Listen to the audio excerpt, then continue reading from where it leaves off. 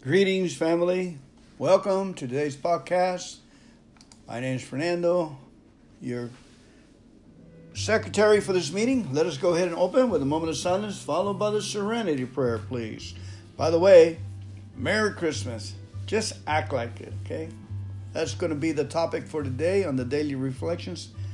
Acting like it, okay? Turning things over and acting like it. Here we go.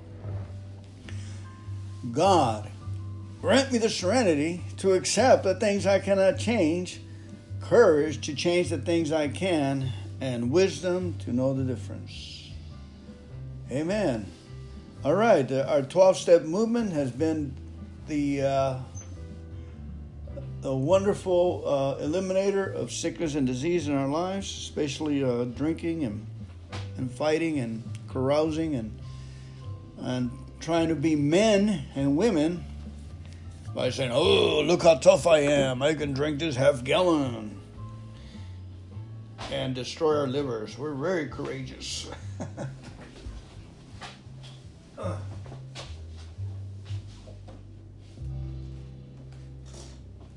Okay, guys, I just picked an article from my, I'll be reading it from my library, October 1993, Grapevine.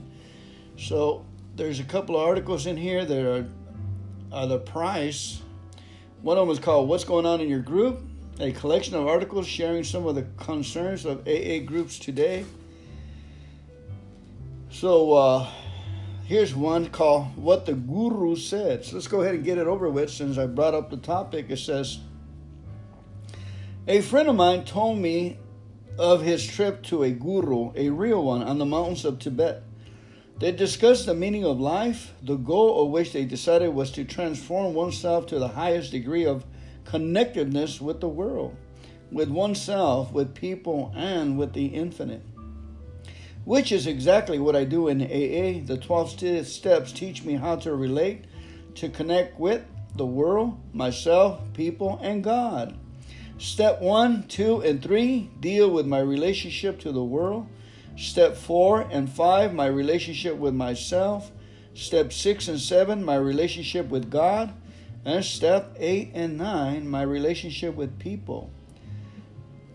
Step 10 through 12, recapitulate the process. Recapitulate. Taken in combination, step 1, 2, and 3, establish a right relationship with the things of the world. I admit my powerlessness over alcohol and ask for help. During my time in the program, I found that my powerlessness extends to just about everything in the world, people, places, and things. But because of the paradox of recovery, I find that as I admit my powerlessness, I have a greater degree of control over my life than ever before. When I admit my powerlessness. As my relationship with the world heals, I become more connected to the world than I ever was when I drank. Step 4 and 5 ask me to take stock of my behavior and to tell my story to another person. Here is where I achieve connectiveness with myself by sharing with another. I discover who I am. I connect to myself. In steps 6 and 7, I must again turn to a power greater than myself, this time for help in removing my destructive behaviors. These steps put my relationship with God in the proper perspective. God can do what I cannot. I ask for help. God provides it. I become properly connected to God. Step 8 and 9 require me to make amends for actions that have harmed others. It is essential to my recovery that I take responsibility for what I have done. It is through these steps that I connect with the rest of humanity. Step 10, 11, and 12 are about continuing the healing process and maintaining a healthy relationship with myself, God, and the people. The 12th step is about the joy of living. And indeed, I have found much joy in life after working these steps. All of these without a trip to Tibet. This is from FH from New York, New York. October 1993. Merry Christmas, family. I'll be right back.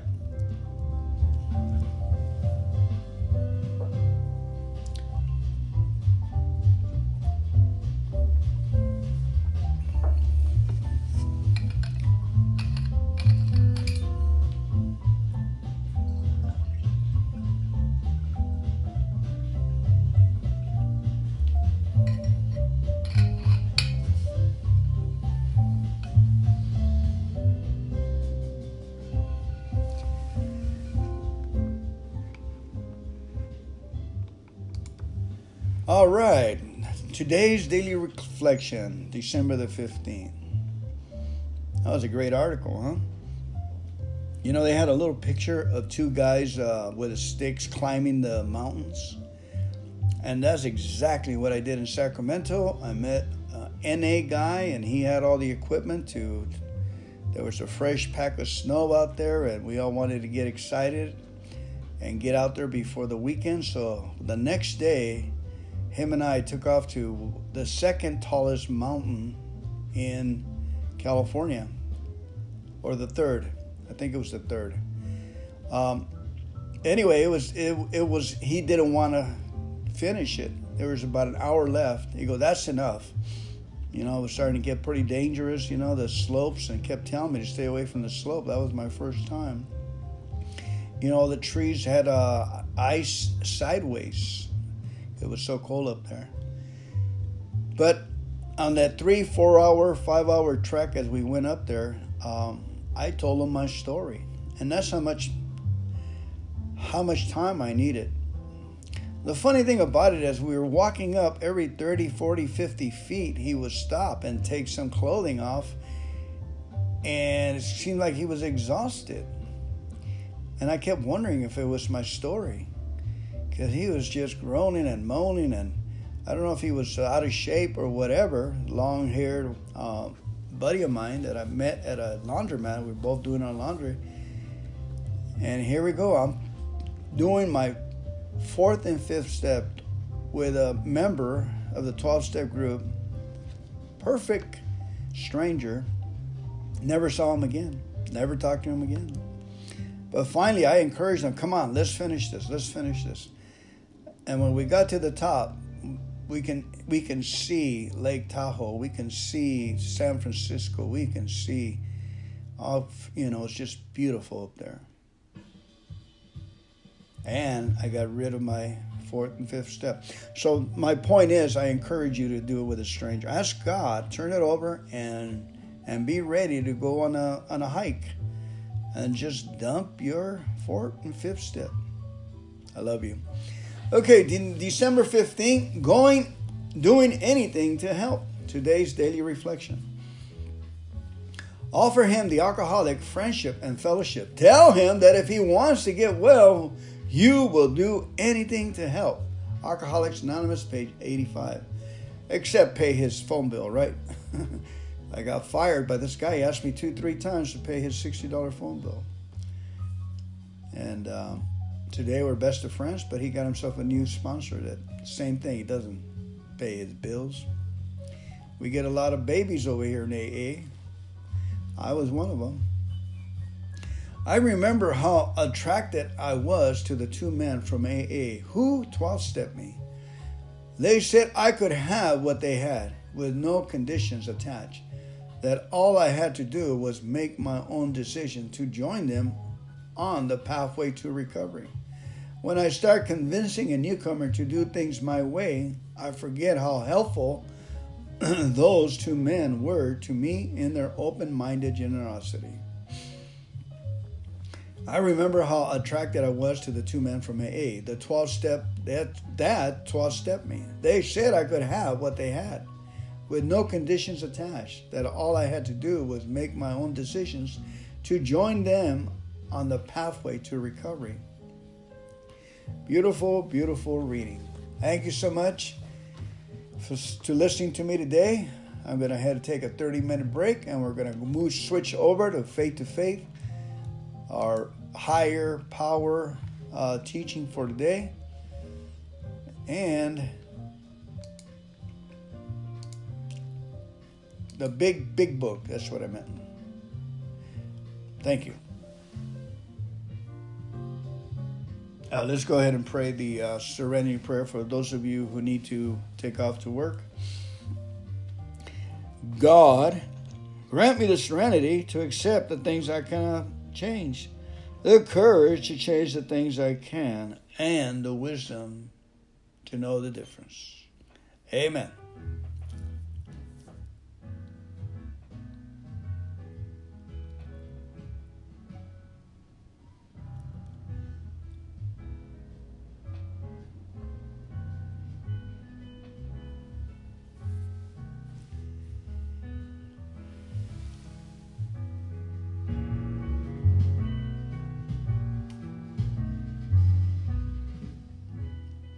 Welcome to today's teaching of Faith to Faith, Kenny Copeland, December the 15th. Today's article is called A Carefree Christmas. And we're using Philippians 4:6 right out of the Bible. It says, be careful for nothing, but in everything by prayer and supplication with thanksgiving make your requests made known unto God. Philippians 1:6. Can you really have a Merry Christmas even when you have 1,001 pressures bearing down on you? Yes, you can, and you don't have to leave the country to do it. No matter how intense or how trivial the problems are that you're facing right now, you can have the most wonderful, most carefree Christmas season you ever had in your life. And you can start having it today. As a believer, you're probably familiar with the scripture that says to be anxious for nothing. But have you ever taken it seriously enough to put it into action? There's a good chance you haven't, because you haven't understood just how dangerous those anxieties are. You probably haven't realized that they're a daily part of the devil's strategy against you. That's right. Worry is one of the chief weapons of his warfare. If he can get you to worry about them, he can use the financial pressures and family pressures and scheduling problems that are just a normal part of everyday life to weigh you down and drag you into more trouble than you think possible. Medical science tells us that a high percentage of the people hospitalized in the USA are there with ailments caused by worry and tension. Yet a great many believers worry without even thinking about it. They'll worry about being too short or too skinny. They'll stew over this and that and not even realize they've been sinning. They're sinning, Brother Copeland? Yes, for the born-again, spirit-filled believer who owns the Bible, worrying is a sin. So even if the Christmas cards are late and 45 people are coming to your house for Christmas dinner, don't worry. Instead, do what the Bible says to do. Pray. Make your request known to God and praise Him for the answer. Then you'll have peace. Now go ahead and have a truly Merry Christmas. You carefree thing, you. You carefree thing, you. And remember, for us, we turn it over. I give it over to God, and I thank Him that He's there listening. And I just keep thanking Him that He's taken it. It's a skill, folks, we need to develop. It's a skill, turning things over. I'm talking to you that are always bugging your sponsor about the worrying things, and you're always... we're not a psychiatric place. We're solution-oriented. If you're not listening to the solution, what can we do? The solution is turn it over and start practicing with small things and people that bug you. Say, God, I can't handle this. I give it over to you. And thank you that you're listening. And then act and continue to thank Him every time the thought tries to come back in your heart. I thank you, God. I give this over to you. I thank you. I thank you. That persistent thought will go away, and then you will see a higher power pull that thing out of your life. And so you'll say, wow, this chemistry really works, this process, turning things over. We can do it, folks. We need a lot of failure to keep practicing. Do you have a lot of failure? All right, we're going to move over to Matthew chapter 6, which is what Kenneth Copeland is asking us to read up on. Okay, I thought I had it already. Matthew 26. Chapter 6, verses 24, excuse me. It says right here, I have the Amplified Bible, so it's going to go fast. It says, if you decided for God, living a life of God worship, it follows that you don't fuss about what's on the table at mealtimes or whether the clothes in your closet are in fashion. There is far more to your life than the food you put in your stomach, more to your outer appearance than the clothes you hang on your body. Look at the birds, free and unfettered, not tied down to a job description, careless in the care of God. And you count far more than birds to him. Has anyone by fuzzing in front of the mirror ever gotten taller by so much as an inch? All this time and money wasted on fashion, do you think it makes that much difference? Instead of looking at the fashion, walk out into the field and look at the wildflowers. They never primp or shop, but have you ever seen colors and design quite like it? The 10 best dressed men and women in the country look shabby alongside them. If God gives you such attention to the appearance of wildflowers, if God gives such attention to the appearance of wildflowers, most of which are never even seen, do you think he'll attend to you, take pride in you, do his best for you? What I'm trying to do here is to get you to relax, to not be so preoccupied with getting, so you can respond to God's giving. People who don't know God and the way he works fusses over these things. But you know God, both in how he works. Steep your life in God reality, God initiative, God provisions. Don't worry about missing out. You'll find all your everyday human concerns will be met. Give your entire attention to what God is doing right now and don't get worked up about what may or may not happen tomorrow. God will help you deal with whatever hard things come up when the time comes. Let me go ahead and read it in the back to our translation that we all like, which is a real simple one. It's called what is it called? You tell me. The New Living Translation, that's what it's called. It says right here, Matthew 24. I won't keep you long. I'm going to cut up another 6 minutes. You can't worship two gods at once. Loving one God, you'll end up hating the other. Adoration of one feeds contempt for the other. You can't worship God and money both. Or we can't worship God and do things on our own or rely on ourselves without turning it over.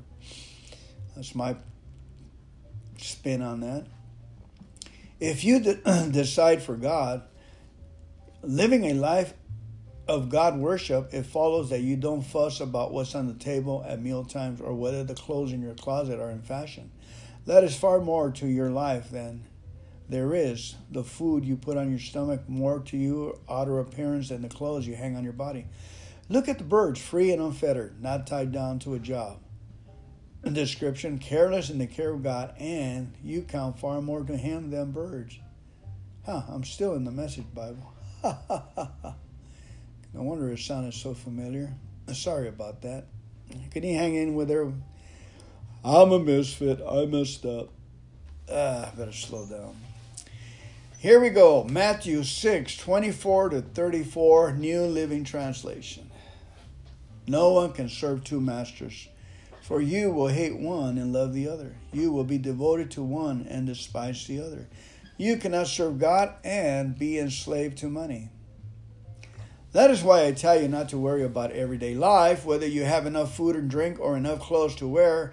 Isn't life more than food? And your body more than clothing? Look at the birds. They don't plant or harvest or store food in barns, for your heavenly Father feeds them. And aren't you far more valuable to Him than they are?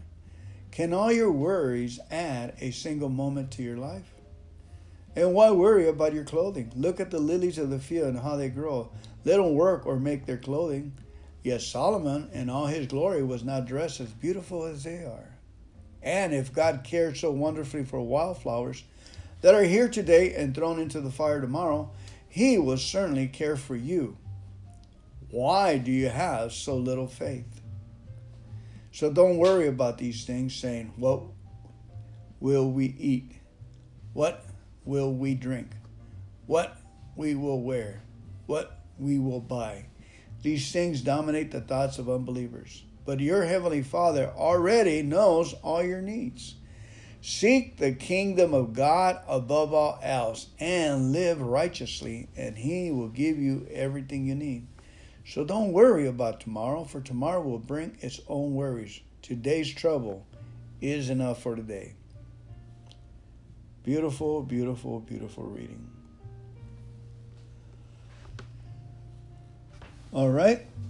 Let me see. We got one more reading for right now. It's called Limitless Love for December the 15th. And you can go on your merry way after I read Psalms 15, which is very short. Here we go. This is by Gloria, Limitless Love. Acting in love will set you free. Then Jesus said to his disciples, if anyone wishes to come after me, he must deny himself and take up his cross and follow me.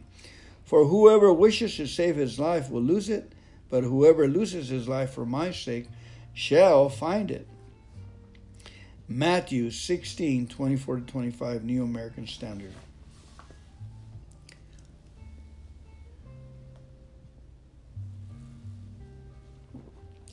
I've noticed a great number of people, even Christmas people, are having trouble with depression these days. That in itself may not be anything new. What is new, however, is that professional worldly voices are now putting fancy names on it, calling it a condition, making people think it's okay for them to have it.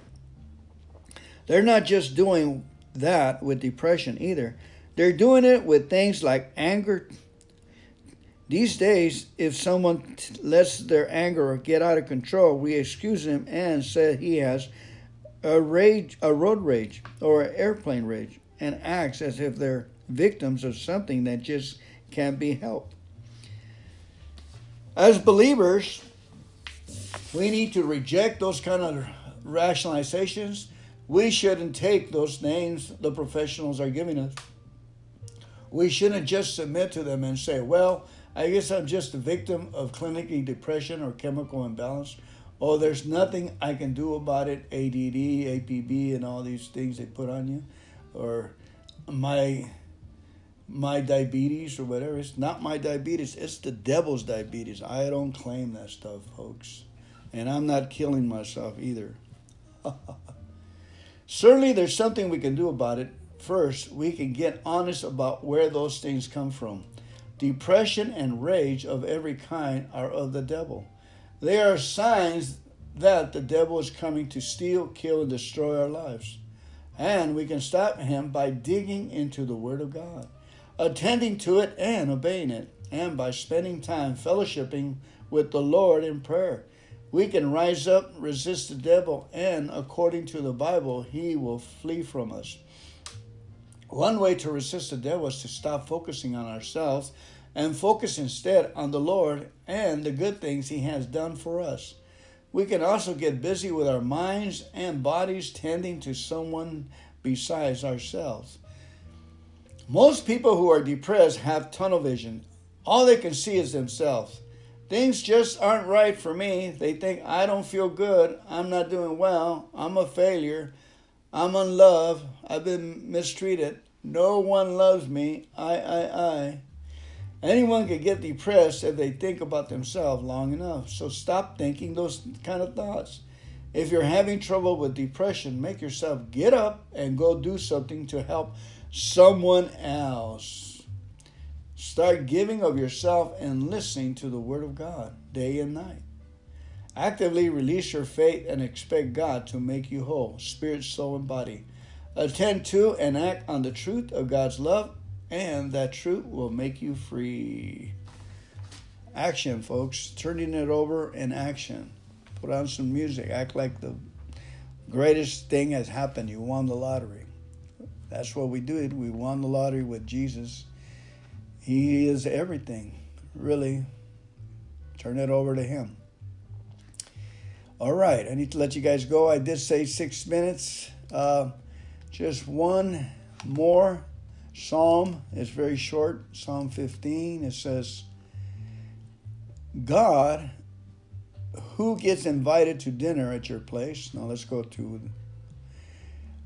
who may worship in your sanctuary, Lord? Who may enter your presence on your holy hill?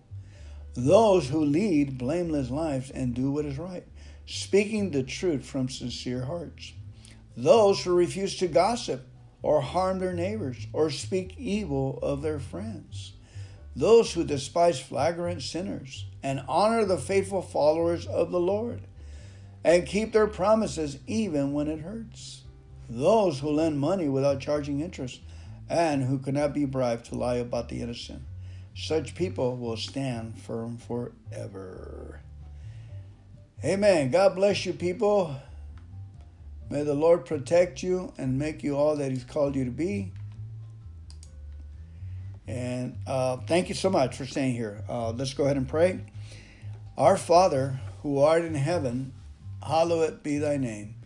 Thy kingdom come, thy will be done on earth as it is in heaven. Give us this day our daily bread, and forgive us of our trespasses, as we forgive those who trespass against us.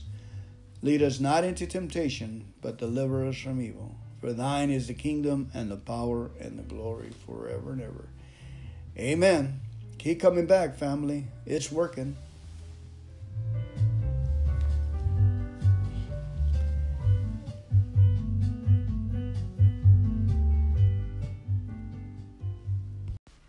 Reading from Chicken Soup for the Recovering Soul, page 96. My little yellow room, my higher power built. There's a quote here by Ralph Waldo Emerson. It was high counsel that once I heard given to a young person. Always do what you are afraid to do. It was high counsel. Always do what you're afraid to do. This is come to us from Shannon. For a long time, I thought the little yellow room was a recurring dream. In the dream, I entered a tunnel and scrambled forward on my hands and knees like a child climbing up a slide.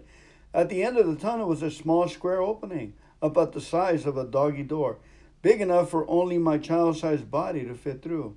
Once I made it through that opening, there was always a sense of relief. I had made it, once again, to my little yellow room. The room was the size of a small powder room, painted a pale yellow, the color of cool sunlight, on an early summer morning.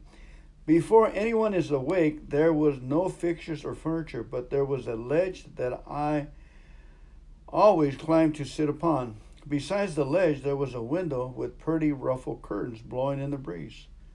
Throughout my childhood and into my adult years, I remember these recurring dreams, and sometimes wonder what they meant. They seemed more real to me than any of my other dreams, and other than a few repeated flying dreams which differ from one to another, they were the only dreams my mind returned to, and time again. The little yellow room dreams were always the same, and the room never varied. I always sat beside the window and waited in peace. The year my daughter turned 5, I started having flashbacks about what happened on the other side of the small square room to my little yellow room. I learned that the years that survivors of childhood sexual abuse often remember their abuse when their children reach the age that they were when they were abused started. I also learned the real reason behind my lifelong struggle with depression and compulsive eating. My mind had been at war with these memories for 2 decades. I learned that when physical trauma is too harsh to face, the mind protects itself and finds ways to leave the body behind. I learned that the little yellow room was not a dream and that psychologists called it dissociation. After 3 years of therapy and the support of a loving and wonderful husband and best friend, I found Overeaters Anonymous, a 12-step program for compulsive overeaters that treats overeating as a physical, emotional, and spiritual illness. I attended online meetings and found an email sponsor who would help me work through the steps. I wrote down every bite I ate and practiced abstinence. 12 little steps seemed like a quick fix. I needed to cure my eating problem. The first step was easy. I had known I was powerless over food for many years, growing up in a family of alcoholics and drug addicts. I knew to stay away from those drugs, but I had convinced myself that food was a safe way to numb the pain and stuff the memories. The second step said I had come to believe that a power higher than myself could restore me to sanity. I was less sure about this step, but I certainly hoped there was. I was thrilled. The 12 steps were a breeze. I beat down from a size 18 to a size 8 in no time. Step 3, however, brought me to a sudden halt. Step 3 said I was to make a decision to turn my life and my will over to God as I understood Him. I couldn't do it. Couldn't even say the words. Unlike the second step, I didn't even hope for it. I thought about the years of Sunday school, the little girl who showed up every week but was afraid to speak. Why hadn't anyone noticed? I thought about the church I belonged to when I first remembered the abuse, the grown woman who was moved to tears nearly every week and who once even had to leave the chapel mid-sermon to compose herself. Why hadn't anyone reached out to comfort me? I thought about the horrors that went on behind the little square door. Why had God allowed that to happen to me? I was stuck.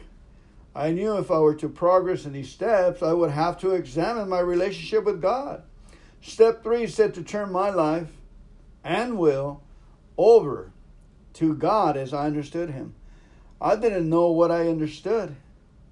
I only knew the sense of panic I felt when I started to think about a relationship with God. My heart raced, my chest hurt. The abuse and the loneliness I felt afterwards taught me not to trust anyone, not even God. How could I turn my life and will over if I couldn't trust? I turned, as I often do, to the pages of my journal. What is my relationship with God? Guard it like with everyone else. Stand behind the yellow line, please. Call me on the phone. Don't talk to me face to face. Guard it. I am afraid God will hurt me, afraid He will not love me. If I open myself to Him, I am making myself vulnerable to pain again. I handled pain by eating when I was a child. Also, I hid in the little yellow room. Hid. The next words seemed to come through me as if someone else was guiding my hand. I wrote quickly without questioning.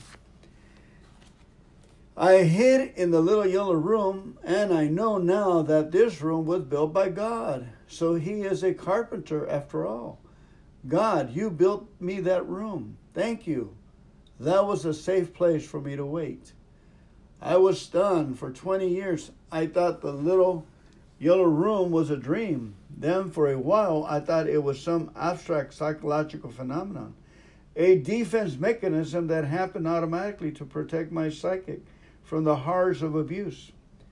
Now, I believe that room was built lovingly for me by my higher power, as if He had come down from heaven with His hammer and nails, some sheetrock, and a bucket of pale yellow paint that looked and felt to me like cool, early morning sunshine on a summer morning before anyone else was awake. Shannon.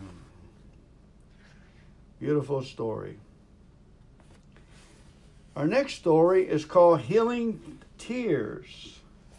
And this one is sent to us by Loretta M.B. Loretta M.B. It says, I had been almost 6 months. It had been almost 6 months since our daughter Kendall died at the age of 9. After a 5-month battle with a brainstem tumor. It was a devastation loss, but with 2 other children to love and nurture, there wasn't always the time to slip away and let the tears flow. Still not being made of stone, it wasn't easy to hide when the grief rushed in and made its presence known. It was around this time that I became aware that my youngest child, Celestia, was modeling herself after a gesture to urge my husband Paul and me out of our intermittent times of sadness. It was not her job to keep us smiling, and I didn't want her to take on the role of caregiver and keeper of her parents' hearts. She knew, however, there was a particular smile that she could flash at us that pushed our emotions to the side and caused us to explode in an unbridled laugh. Now, this was a welcome change at most times, but there also needs to be a time of tears to cleanse. Rest assured, Paul and I were doing our best to keep up a good front when the family was together. Yet moments of sadness might overtake us. When it wasn't easy to retreat into the bedroom, the shower, or schedule it for a later slot, these times were relatively sporadic. But to a 6-year-old, it must be painful to see your parents grieving. Celeste came over to me as I sat pondering a memory. Apparently, sadness and loss must have been obvious across my face. "Mommy," she said. As I looked up, answered her. She flashed the cheesy grin that usually precedes a spontaneous crackle. And true to form, it did. Because I wanted her to know that it wasn't her job to keep us smiling, I asked her to sit on my lap. I wanted to protect her heart, so I guarded my words carefully. "Celeste, Mommy likes it when you make her laugh, and you have a special way of doing that too." Celeste smiled with approval. "You know that we all miss Kendall," I continue, "and sometimes we think of her. We will be happy, and sometimes when we think of her, it will make us sad. That's she isn't here with us." I paused to read her expression.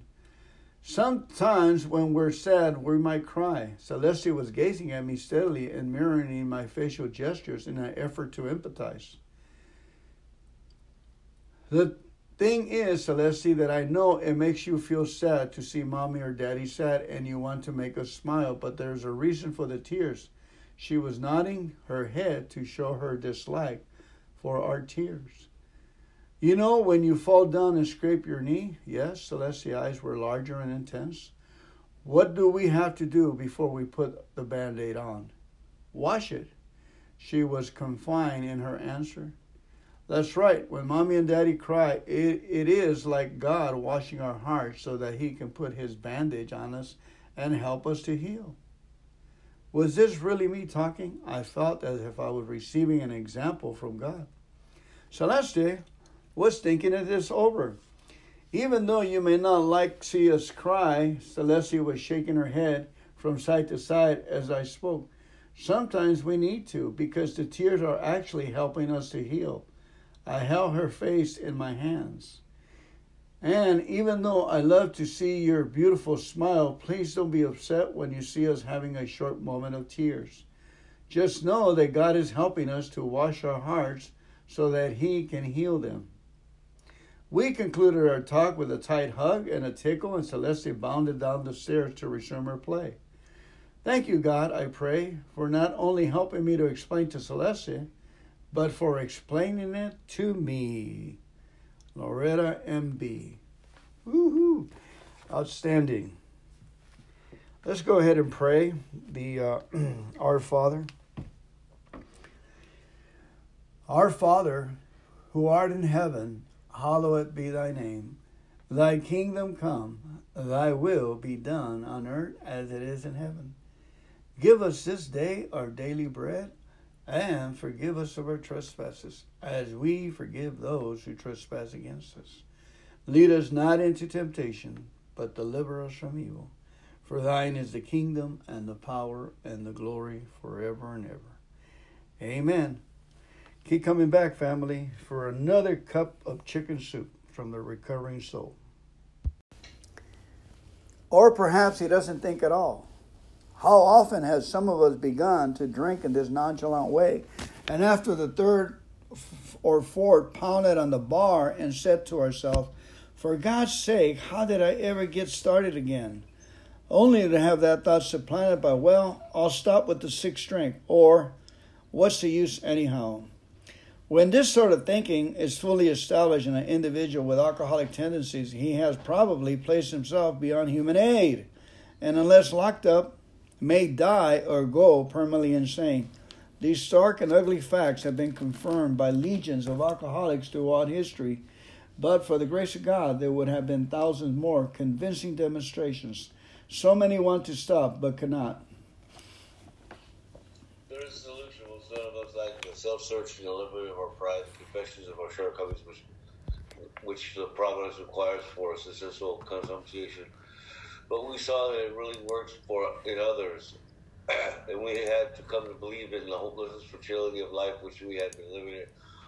When therefore we were approached by those whom the problem had been solved, there was nothing left for us to do but pick up a simple kit of spiritual tools laid at our feet. We have found much of heaven, been rocking into a fourth dimension of existence which we hadn't even dreamed. The great fact is just this, and nothing less, that we have deep, effective spiritual experiences which have revolutionized our whole attitude towards life, towards our fellows, towards our God's universe. The essential fact is our lives today is absolutely certain that our Creator has entered into our hearts and lives in which is a deed miraculous. He has accomplished and commenced and accomplished to those things which we would never do by ourselves. If you are seriously alcoholic as we were, we believe there's no middle of the road solution. We were in a position where life was becoming impossible. And if we pass into the region from which there's no return through human aid, we had but two alternatives. One was to go on to the bitter end, blotting out the consciousness of our intolerable situation as best we could, and the other, to accept spiritual help. This we did because we honestly wanted to and were willing to make the effort. Page 62, please. Selfishness, self-centeredness, that we think it is the root of our troubles. Driven by 100 forms of fear, self-delusion, self-seeking, and self-pity, we step on the toes of our fellows and they retaliate. Sometimes they hurt us, seemingly without provocation, but we invariably find that at some time in the past, we have made decisions based on self, which later place us in a position to be hurt.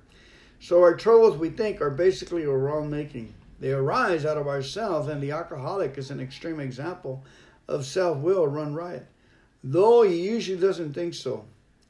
Above everything, we alcoholics must be rid of the selfishness. We must, or it kills us. God makes that possible. And there often seems no way of entirely getting rid of self without his aid. Many of us have moral and philosophical convictions galore, but we cannot live up to them even though we would have liked to.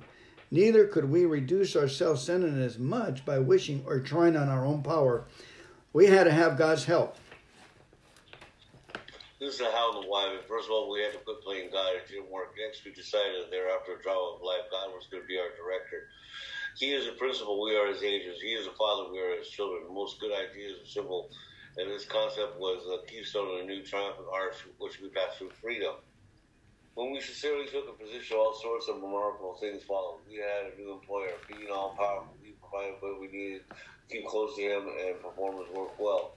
Established on such a footing, we became less and less interested in ourselves and our little plans design. More and more we became interested in seeing what we could contribute to life.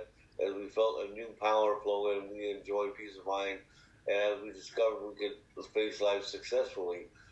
As we became conscious of his presence, we began to lose our fear of today, tomorrow, thereafter. We were reborn.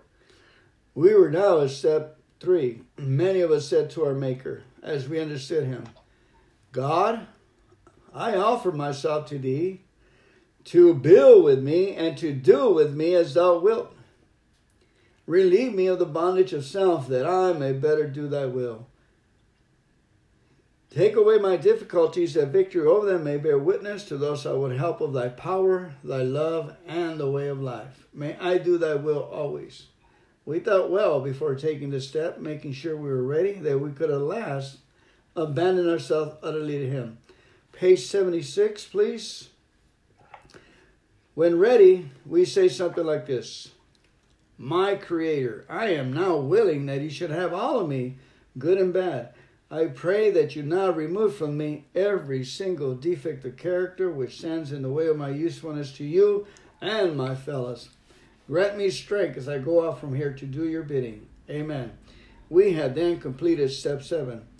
Turn to page 86, please, on awakening. On awakening, let's think about the 24 hours ahead and consider our plans for a day.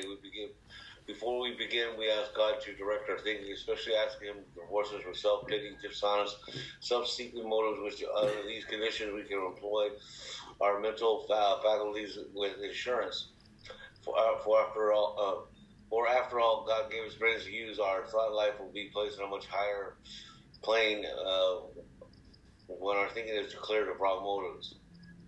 Thinking about our day, we face indecisions when we may not be able to determine which course to take. Here's where we ask for God for inspiration and a intuitive thought or decision.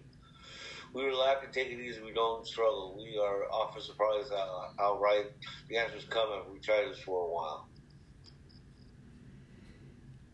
What used to be the hunch or the occasional inspiration gradually becomes a working part of the mind. Being still inexperienced and having just made conscious contact with God, it is not probable that we are going to be inspired at all times.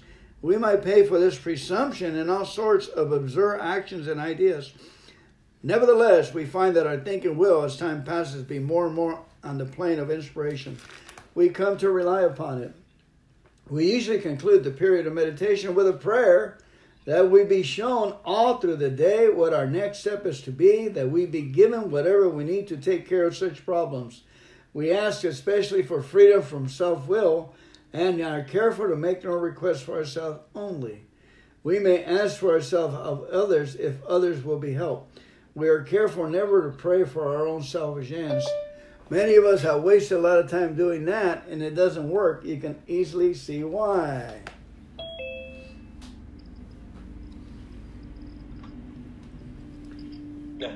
If circumstances warrant, we ask our wives and friends to join us in morning meditation. If we belong to a religious denomination which requires definite morning devotion, we attend that also. If not members of religious bodies, we sometimes select and memorize a few set prayers that emphasize the principles of which we've been discussing. There are many helpful books out also. Suggestions of these may be obtained by one's priest, minister, or rabbi. Be quick to see where religious people are right. Make use of what they have to offer. As we go through the day, we pause when agitated or doubtful.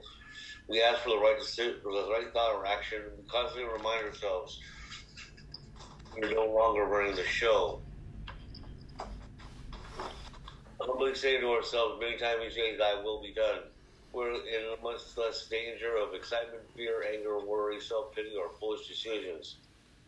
We become more and more efficient. We do not tire so easily. We are not burning up energy foolishly as we did when we were trying to arrange life to suit ourselves. Page 416, please. It helped me a great deal to become convinced that alcoholism was a disease, not a moral issue. That I'd been drinking as a result of a compulsion, even though I had not been aware of the compulsion at that time, and that sobriety was not a matter of willpower. The people of AA had something that looked much better than what I had, but I was afraid to let go of what I had in order to try something new. There was a certain sense of security in the familiar. At last, acceptance proved to be the key to my drinking problem. After I'd been around AA for 7 months, tapering off alcohol and pills, not finding the program working very well, I was finally able to say, okay, God, it is true that I, of all people, strange as it may seem, and even though I didn't give my permission, really am an alcoholic of sorts. And it is all right with me. Now, what am I going to do about it? When I stopped living in the problem and began living in the answer, the problem went away. From that moment on, I have not had a single compulsion to drink. And acceptance is the answer to all my problems today. When I'm disturbed, it's because I find some person, place, or thing, or situation, or some fact of my life unacceptable to me, and I cannot find no serenity until I accept that person, place, thing, or situation as being exactly the way it's supposed to be at the moment. Nothing, absolutely nothing happens in God's world by mistake. Until I accept my alcoholism, I could not stay sober. Unless I accept life completely on life's terms, I cannot be happy. I need not to concentrate so much on what needs to be changed in the world, but what needs to be changed in me and my attitudes. Shakespeare said, all the world's a stage, and all the men and women are merely players. He forgot to mention I was a true critic. I was always able to see the flaw in every person, every situation, and I was always glad to point it out because I knew he wanted perfection just as I did. AA and acceptance has taught me that there's a bit of good in the worst of us, a bit of bad in the best of us, and we are all children of God, and we each have the right to be here. When I complain about me or about you, I'm complaining about God's handiwork. I'm saying I know better than God. Okay, let's turn to page 420, please, where it says acceptance. Acceptance is the key to my relationship with God today. I never just sit and do nothing while waiting for Him to tell me what to do. Rather, I do whatever's in front of me to be done, and I leave the results up to Him, however it turns out. That's God's will for me. I must keep my magic magnifying mind on my acceptance and off my expectations, for my serenity is directly proportional to my level of acceptance. When I remember this, I can see I never had it so good. Thank God for AA. Let's go ahead and turn to page 100, please, both you and the new man. 100. Both you and the new man must walk day by day in a path of spiritual progress. If you persist, remarkable things will happen. When you look back, we realize that there are things which came to us when we were putting ourselves in God's hand were much better than anything we could ever plan. Follow the decades of a higher power, and you will presently live in a new, wonderful world, no matter what your present circumstances. Turn to page 83, please. If we are painstaking about this phase of our development, we will be amazed before we're halfway through. We are going to know a new freedom and a new happiness. We will not regret the past nor wish to shut the door on it. We will comprehend the word serenity, and we will know peace no matter how far down the scale we have gone. We will see how our experience can benefit others. That feeling of uselessness and self-pity will disappear. We will lose interest in selfish things and gain interest in our fellows. Self-seeking will slip away. Our whole attitude and outlook upon life will change. Fear of people and of economic insecurity will leave us. We will intuitively know how to handle situations that used to baffle us. We will suddenly realize that God is doing for us what we cannot do for ourselves. Are these extravagant promises? We think not. They are being fulfilled among us, sometimes quickly, sometimes slowly. They will always materialize if we work for them. Page 85, please. It's easy to let up on our spiritual program of action resting on laurels. We are headed for trouble if we do. For alcoholism is subtle flow. We're not cured of alcoholism. What we really have is a daily reprieve of the cognizant of the maintenance of a spiritual condition. Every day is a day when we must carry out that vision of God's will unto all of our activities. How may I best serve thee? Thy will, not mine, be done. These are thoughts which must go with us constantly, and we can exercise our willpower along the line of all we wish is proper use of the will. Much has already been said about receiving strength and inspiration from direction from Him who has all knowledge and power. If we have carefully followed directions, we're going to sense a flow of His Spirit into us. We must, to some extent, we have to become God conscious when we believe, and we have begun to develop a vital sixth sense. We must go further. That means more action. Page 43, please. Once more, the alcoholic at certain times has no effective mental defense against the first drink. Except in a few rare cases, neither he nor any other human being can provide such a defense. His defense must come from a higher power. Wonderful, wonderful, DN. Beautiful reading, man. Hey, anything happening there, Anthony? Yeah. Life, huh? Rick said it's cold. cold. My car woke up with ice this morning. Oh, my goodness. Yeah, it's going to be 32 degrees. Yeah.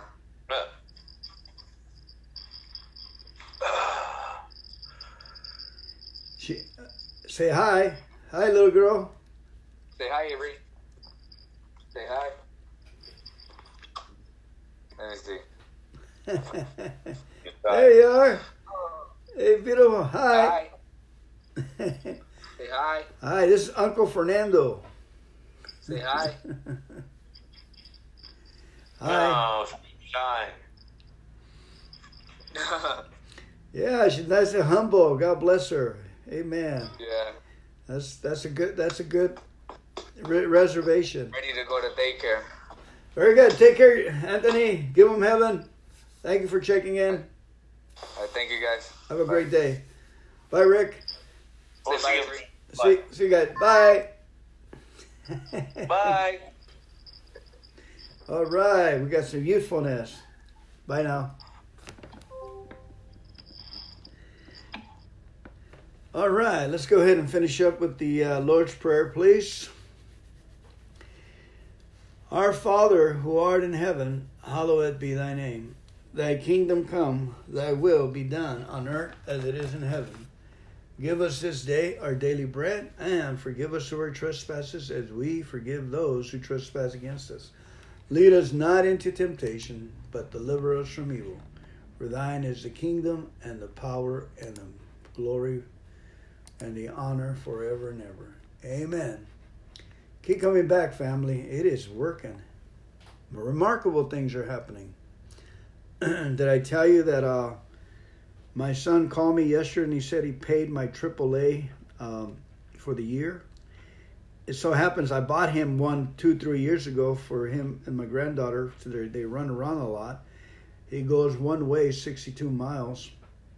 I don't know if I told you already, but he texts me. He says, "Dad, I paid for the bill, almost $200." And I said, "Happy birthday." Beautiful, huh?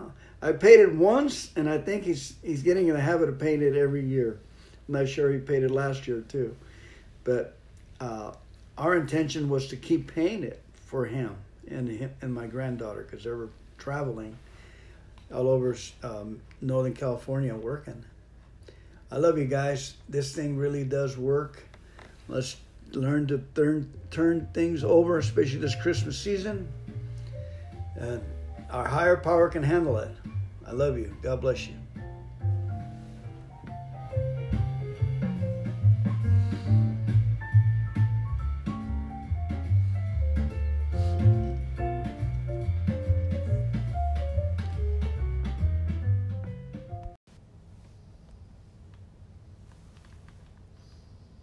I'm Sean O, and I'm a recovering alcoholic.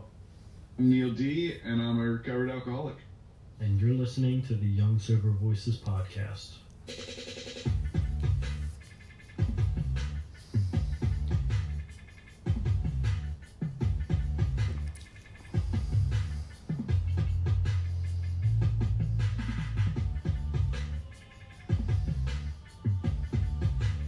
The Young Sober Voices podcast. My sobriety date is March 30th of 1998. I have a home group. My home group's name is the Rebellion Dogs. Oof. So we're a young person's men's meeting. We meet at 7:30 in Lemoyne, Pennsylvania on Thursday night. So my parents got divorced. I was very young when they split up. My mother was from England, so once they got divorced, she went back to England. It was right around when I was 5 years old, and I haven't seen her since. And so, also my dad is a self-proclaimed alcoholic. He's actually now in recovery, and he did what alcoholics do, drink. So I ended up being raised by my grandparents, and God loved those folks. They were in their 50s when they were given responsibility for a 5-year-old boy. Like, they were ready to retire, ready to like move on and relax with the rest of their lives, not start a family, if you will. So they did a fantastic job. Loved them deeply. Like, I learned a lot. I have a lot of great childhood memories because of them. And so one of the things I'd like to also add is, like, never tell your kids, if you're listening to this and you were drinking and using prior to your kids being born, so my dad was on the phone with me the other day, and we talked about this, and he says, I never should have let your mom drop acid while you were in the womb. Like, that's not, like, encouraging. So don't tell your kids those types of things. So, needless to say, they did a lot of drinking and partying during the entire pregnancy. And so that has given me a lot of gifts that keep on giving. I had a lot of difficulties in school between the conditions, dyslexic, learning disability, all joking aside, but I rode the short bus when I was a kid, and that was one of those things where it caused me to feel apart from, like I didn't fit in. One of the things that happens a lot of times with us short bus riders is the non-short bus riders pick on us, call us names, threaten us, stuff like that. So I learned really early on in school some coping skills for that, which is violence. If you punch a kid hard enough in the nose, they'll stop. And so violence is part of my story as well. Keep on going like I'm going to school. The whole time, I'm just not feeling like I'm a part of, like I don't fit in, like I don't belong. One day, me and my buddy Todd, I remember, I can remember this day exactly.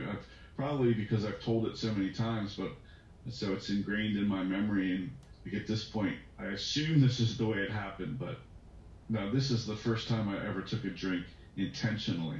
And there had been plenty of times when I had sipped alcohol, I'm quite certain of it. In fact, there's a great picture of me when I was a little kid, probably about 4 years old, with a big bottle of a big can of Budweiser. And I got this big stupid smile on my face and this stain on my shirt, and it looks like I'm just like the happiest kid in the world. But here I am, fast forward to, I'm 9 years old, my friend is over, and I decide that I'm going to get this bottle from underneath the sink where you keep poisons, right? And I didn't know what it was at the time, but I know today that it was Jack Daniels, and I know exactly what Jack Daniels does. And so I took that bottle and I climbed up on the counter to get in the top shelf to get 2 shot glasses. And I got those shot glasses and I poured them perfect shots, so where there's the bubble, it's like right over the lip, you can't move it, you have to sip it off the top. And so I didn't get drunk my first time drinking, as far as I know, but it was the next time, the following week when I went to Todd's house, and we got a fifth of Absolute vodka, and it was the best time of my life, my 9-year-old life, right? Up until then, I knew I was missing something, but at that point in time, like, I knew that I wanted to feel this way forever. And so that's pretty much, from there on out, I spent all my resources to drink. I stole from my grandmother. I took the money a lot of times that I was given as lunch money to drink with. So I played football in high school, which really helped out a lot in a lot of ways. It helped me graduate school. I didn't plan on going to college because I just didn't feel like I was smart enough that I would be able to make it. Even though at one point I did receive some interest from a college to play for a partial scholarship, I just didn't think I was good enough to go to college. So I went into the Army right out of high school. It was actually a dream of mine to serve in the military. My entire family history has served. People have served in the military. So it was just one of those things that I really wanted to do. And so all I ever wanted to do was really be an airborne ranger. And I kind of pictured myself like one day dying in a heroic battle was like the best I had in store for myself. So I started my military career, and what I did not realize is that alcohol was a thing that in my life that caused a lot of problems. There was times when I was right in my teens and outside of the normal teen angst, if you will, looking back, like how many kids keep a case of Stroh's beer in their closet just in case. And so here I find myself in my room drinking warm Stroh's beer out of the can. That's absolutely disgusting. Like I don't even know why anybody would want to drink cold Stroh's beer to begin with. But here I am, I'm in my room drinking warm Stroh's beer. And so, like, I think back now, alcohol really helped me get through my teenage years. Feeling the way I felt, living the way I lived. I don't think I would have lived very long. Probably would have killed myself in my teens if it wouldn't have been for alcohol. So, anyways, so I'm in the Army, and I'm in the infantry, and I'm doing what I think like all infantry does. I'm just doing what I think I'm supposed to be doing. We train hard, and I drank hard. Apparently harder than other people, or I just got in trouble more often than other people did. Also, drugs are a part of my story. Marijuana, cocaine, like kind of run through my story for the longest time. Before I went into the military, I was smoking pot on a daily basis, basically because it was easier to carry a bag of weed than a fifth of Jack Daniels. But I ended up giving a hot urinalysis when I was in the military, and I guess with that and the trouble I had been in through drinking, drunk and disorderly, charged with other things as well. I missed morning formation because I was too drunk to show up. And they frown upon that. They don't like it when you don't show up for work, especially since where I worked and where I lived were like in the same location. I remember vaguely one time, we'd get up at like 5 o'clock in the morning, 4:30, 5 o'clock in the morning, and we'd run PT. And so there's like blackouts were a thing too that I probably failed to mention, but I remember coming out of a blackout and I'm in the shower and completely naked, and I'm washing my hair, what little bit of hair I have. And as I come out of this blackout, I have this slight second of panic, like, where am I and what am I doing? Once I realize that I'm in a shower, I just kind of continued along, and I hear guys talking about this 5-mile run that we just did. And I don't remember any of it. I don't remember showing up for formation. I don't remember. I'm like, did I make it? Did I make the 5 miles? And they looked at me like I was crazy. So apparently I do better PT drunk than I do when I'm sober, because I absolutely hate running. It's like the worst thing you could ever ask me to do. So as I was getting in more trouble, they said, at that point I had lost any rank that I had gotten again. And they said, we no longer need your military genius. And they supplied me with the papers to be kicked out of the military. So here I am, kicked out of the Army.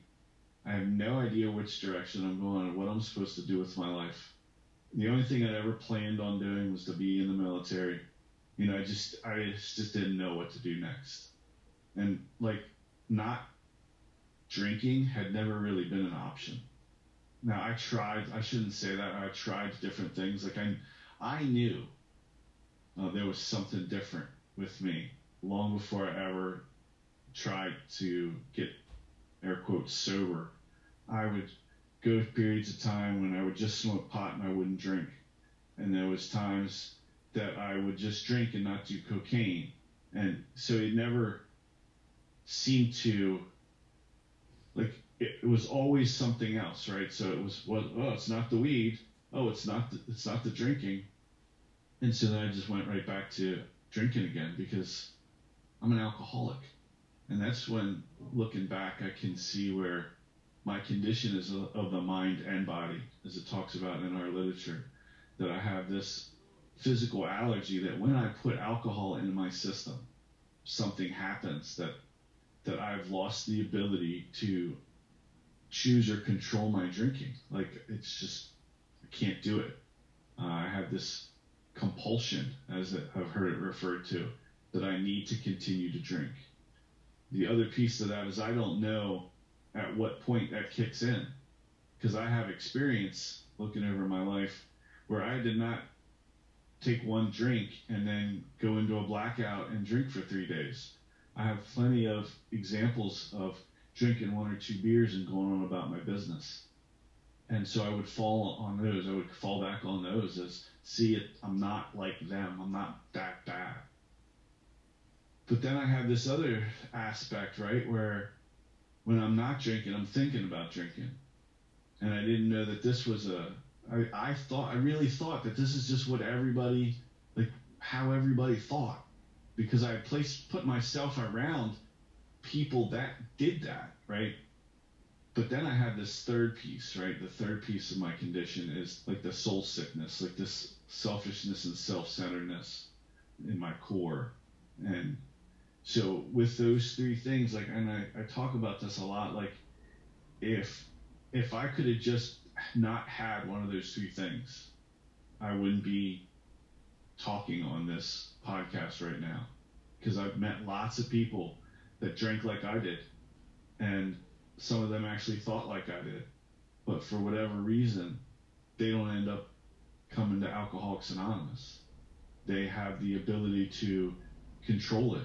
And, you know, what it talks about in our literature, where it says, you know, the heavy drinker is able to stop abruptly and stop if the doctor asks them to, or if their life situation changes, or if they decide to further their education, as a friend of mine did. Like, I could not do that. But I didn't understand that this was a medical condition. I didn't understand that there was the three things. And I just thought I was just a failure. And it just strengthened my thoughts already that I had because of my learning disability, because of my ADHD.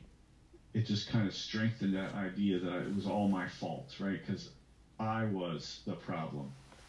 You know, what do you do when your life is over, you know, kicked out of the military? What do you do when your life is over and you have no direction to go in? Well, you get married. Because my life was over anyways, I figured I might as well get married at this point. And so that poor woman that I married, she was not an alcoholic. We were together for 3 years. Lived together for 3 years, I should say. And she put up with a lot. But the end result there is that I've lost this ability to choose and control my drinking. I couldn't stop for her, even though she was a great person. Even if I had wanted to, I couldn't. And so that ended in divorce. She didn't like the way I drank, and I didn't like the way she told me that she didn't like the way I drank. You know, I had lost that ability to deal with that. So I moved out, we got divorced, and I continued to drink. So 23, I think, was my first, maybe 24 was my first AA meeting that I attended. I had gotten a DUI at some point in time, wrecked a car, and so it's like it says that in our literature, my drinking life seemed the only normal one. I sought out sordid places, as it says in our literature, and, you know, people that drank like I did and acted like I did, I liked that because they accepted, you know, air quotes, they accepted me for who I was. And I find myself in a rat hole of a bar, and I'm sitting on one side of me as a local a police officer from the city, and on the other side of me is this drug dealer. And I'm in the middle having a conversation with both of them. And that's kind of where I lived my life, in between the two. Just barely staying out of jail, just barely becoming a complete criminal. So I ended up walking into this AA meeting, not by choice. My grandmother had wanted me to go to AA. The mechanic that worked on my grandmother's car had seen the damage over the years that I had caused to cars. And alcoholics have interesting cars because, there's the guardrail scrapes where we bounce off the guardrails during our drinking and driving, the missing side mirrors because they get taken off by other cars as we're driving down tight streets, dents in the front and in the back of unknown origin. There was times I couldn't even tell you what I hit. One time I ended up somehow parking on a bush. I have no idea how that happened. So I come into Alcoholics Anonymous because my grandmother really wanted me to. I show up at a meeting, and I just remember it being like in the church basement. It was dark and dank, and there was just a bunch of grumpy people in there.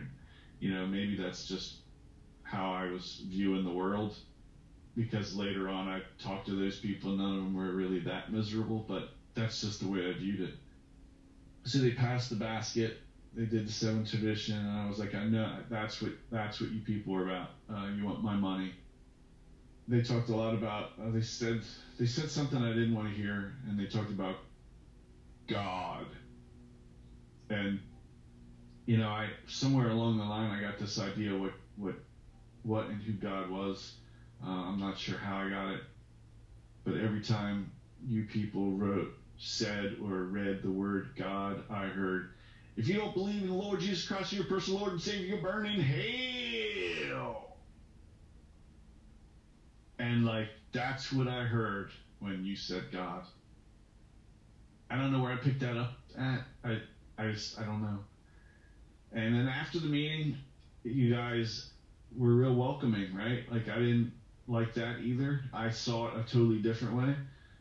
I like to talk about my my alcoholic hearing and my alcoholic thinking. I only hear some of the things some of the time. I have an alcoholic memory too, so when people, and I know they were welcoming, right? But that's not how I saw it. I kind of pictured a zombie apocalypse movie where I'm the last human being and all these people in AA are zombies, and instead of saying brains, they're going, keep coming back, and they were after me, and I just needed to escape.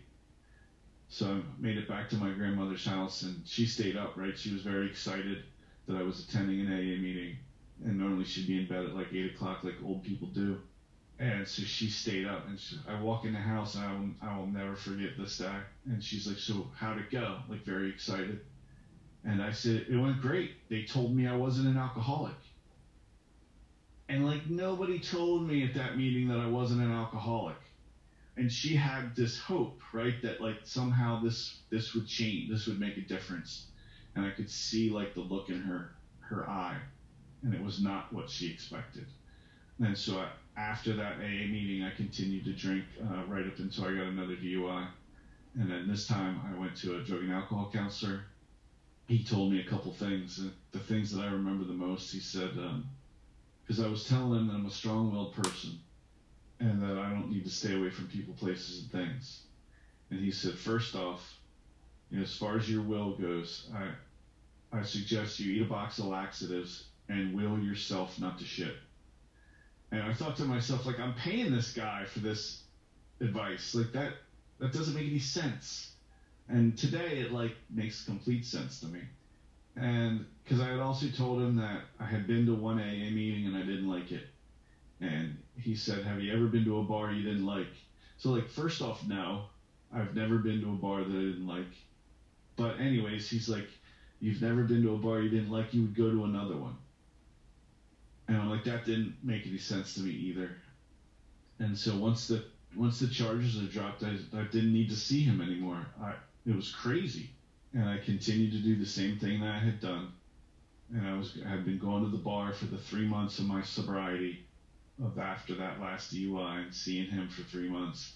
Still going to the bar every weekend, shooting pool, hanging out, patting myself on the back, telling myself I had figured it out, driving friends down to the city so they could buy crack. Yeah, so like sane and normal people are not the connection for people for crack. Like, that's not sober behavior. I didn't know that at the time. Like, I thought that was completely okay. So ends up I drank again and got another DUI.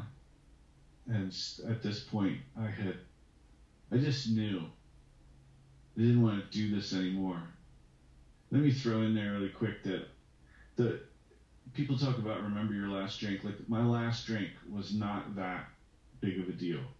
It is in the sense that at 4 o'clock, I went into the bar it was a Friday night.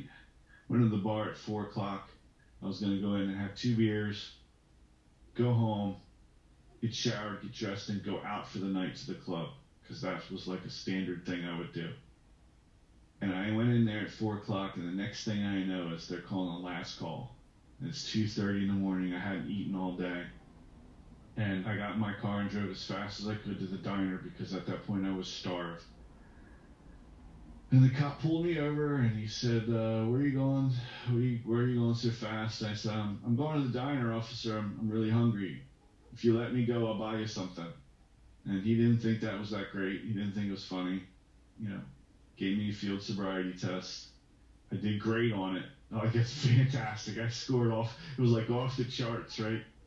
Because I did so well, he rewarded me with a breathalyzer and a blood test just to like nail it down.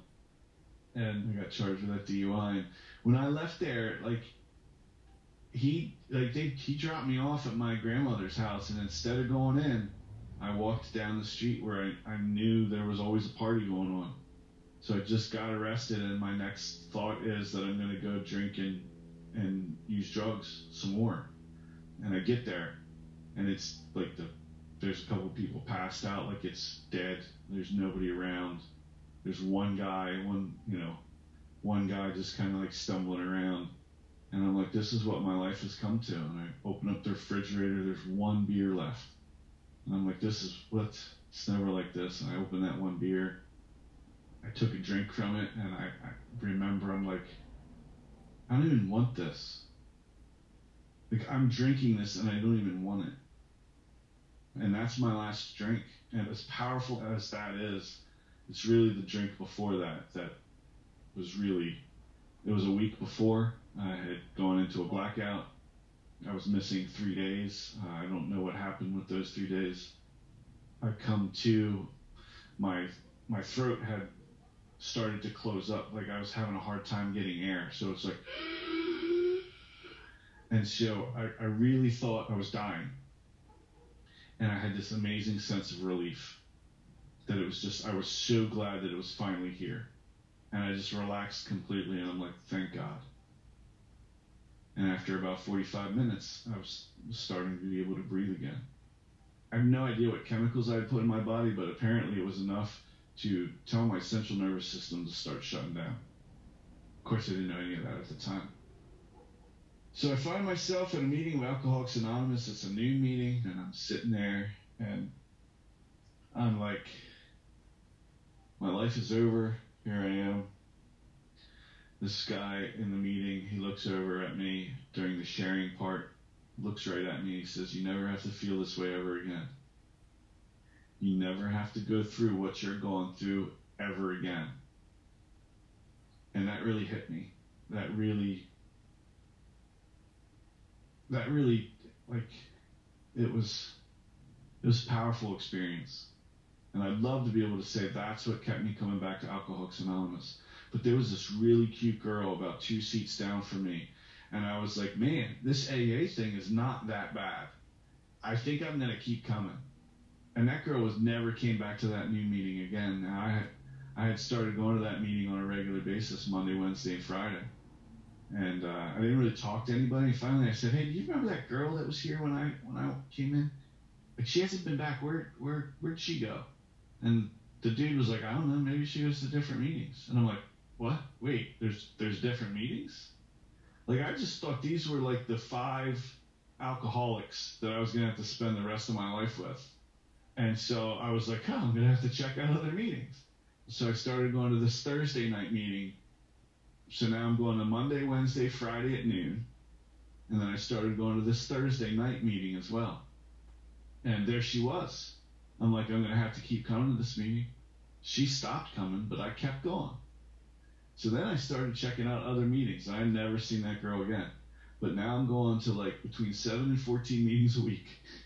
Because what else am I going to do? And I got a sponsor, started working the steps.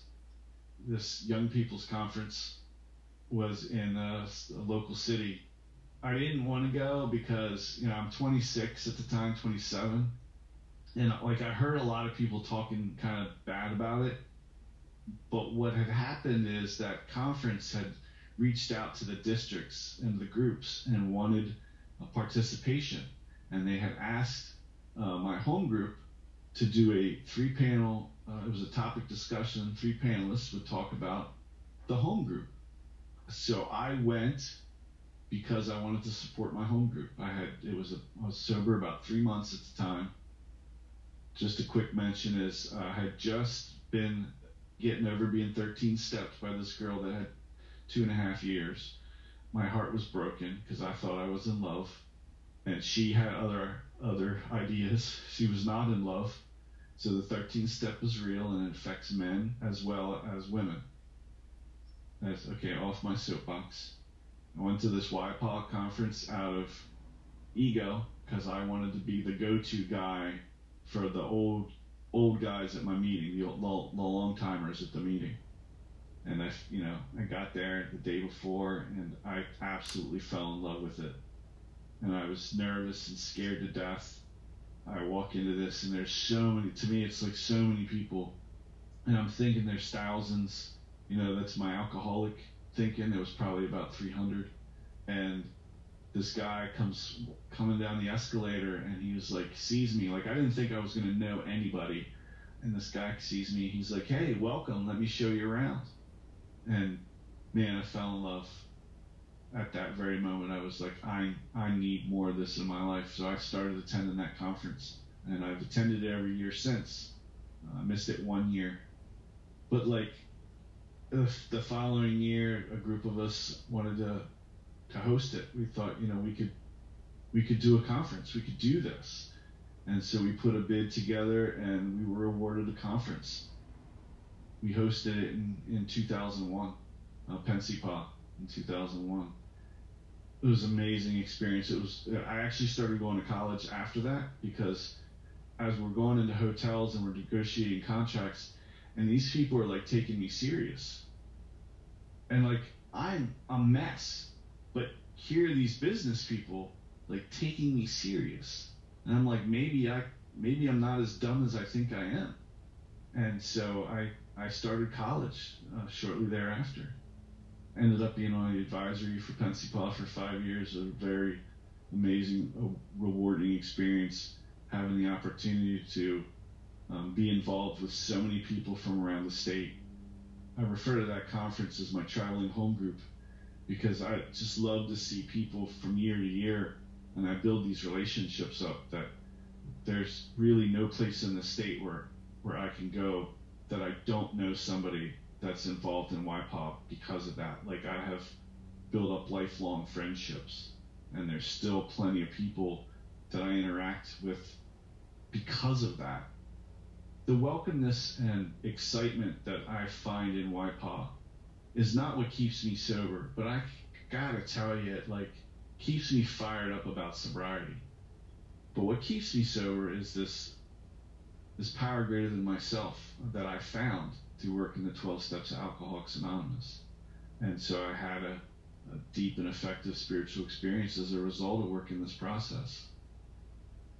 Man, so much has changed. So much from when I came in living in my grandmother's basement to I'm presently sitting in my own basement I met my wife in Alcoholics Anonymous, and we started dating. It was the weirdest relationship I had ever had because it was the healthiest one I'd ever had. And so we got married. We had a son. We were so good at that we decided we were going to have one more.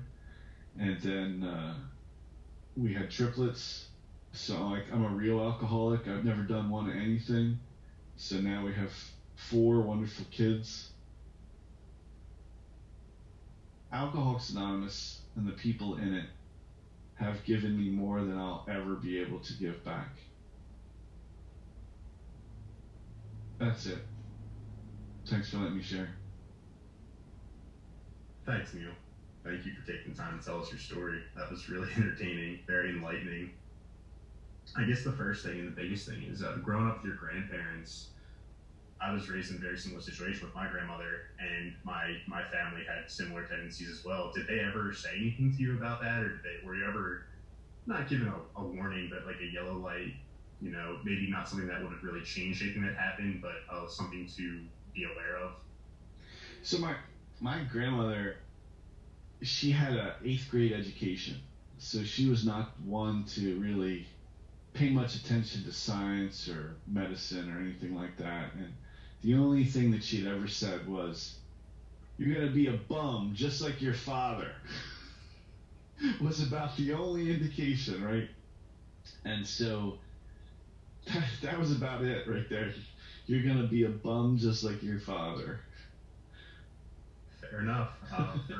For me, it was, I was told I was going to live in a refrigerator box, so I understand.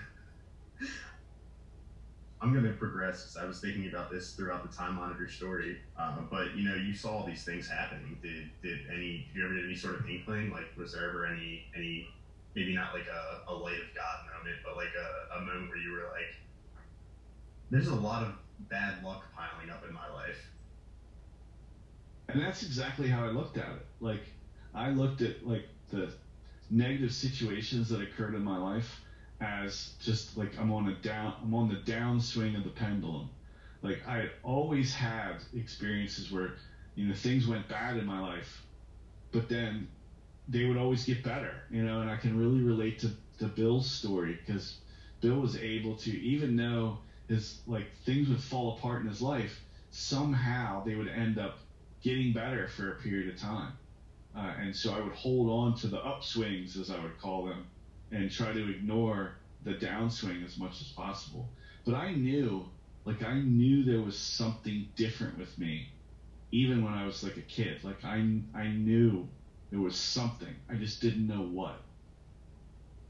And my dad used to say something very similar. You know, life's all about peaks and valleys, and it's about riding the valleys to get to the peaks. And I didn't realize at the time that he was in the program when he told me that, but it makes a lot more sense looking back.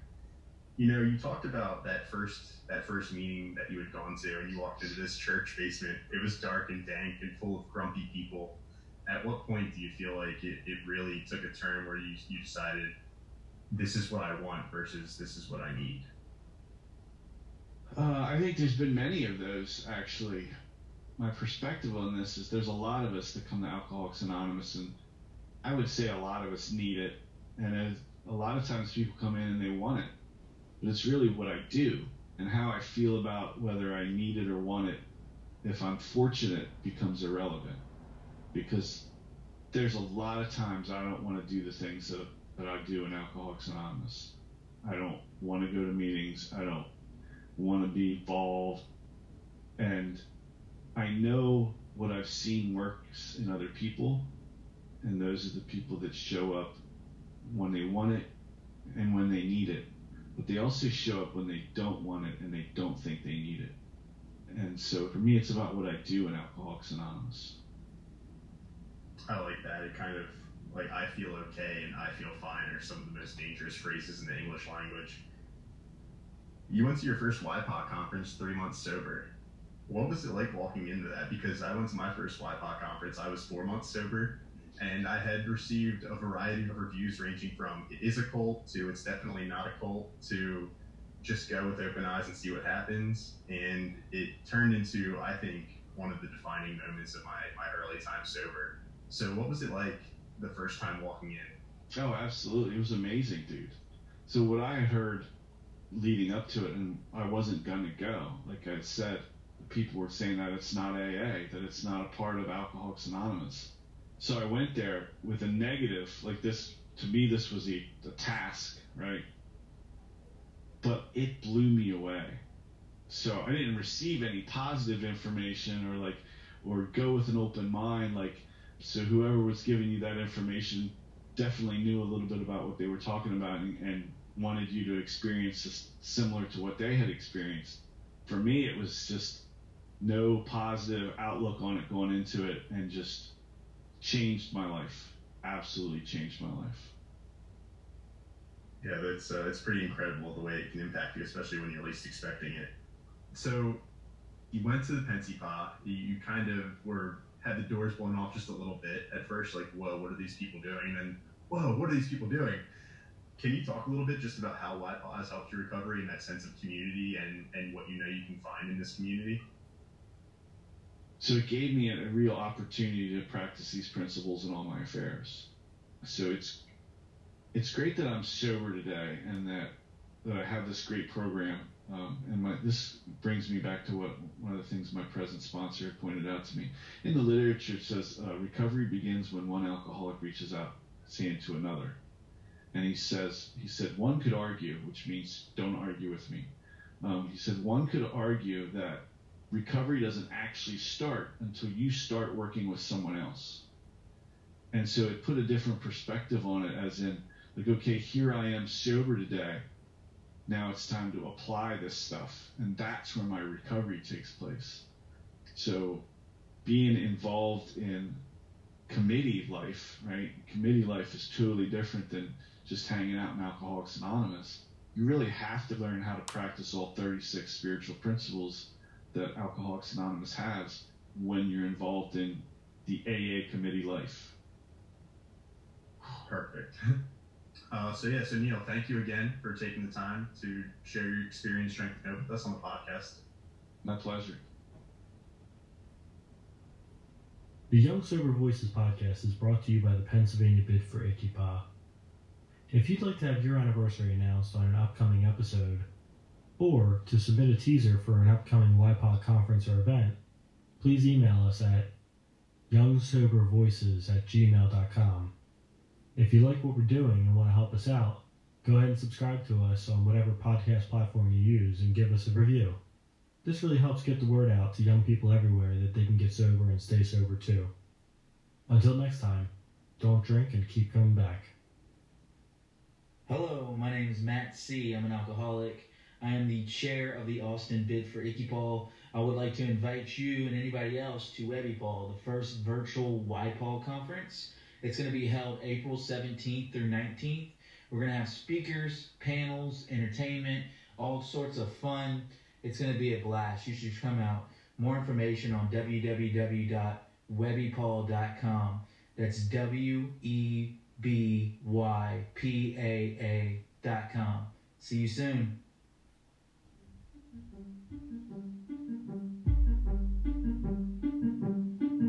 You've been listening to the Young Sober Voices podcast, brought to you by the Pennsylvania Bid for ICYPAA.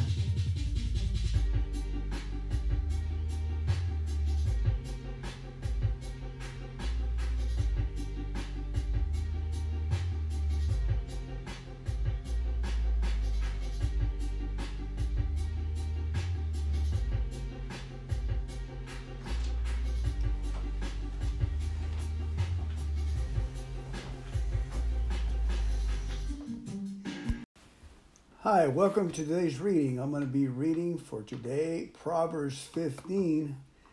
When I started in my recovery in the early 80s, reading the Proverbs every day got me started in recovery. It answered a lot of questions too. It's just an amazing book, 3,500 years old. Proverbs for today is: a gentle answer deflects anger, but harsh words make tempers flare.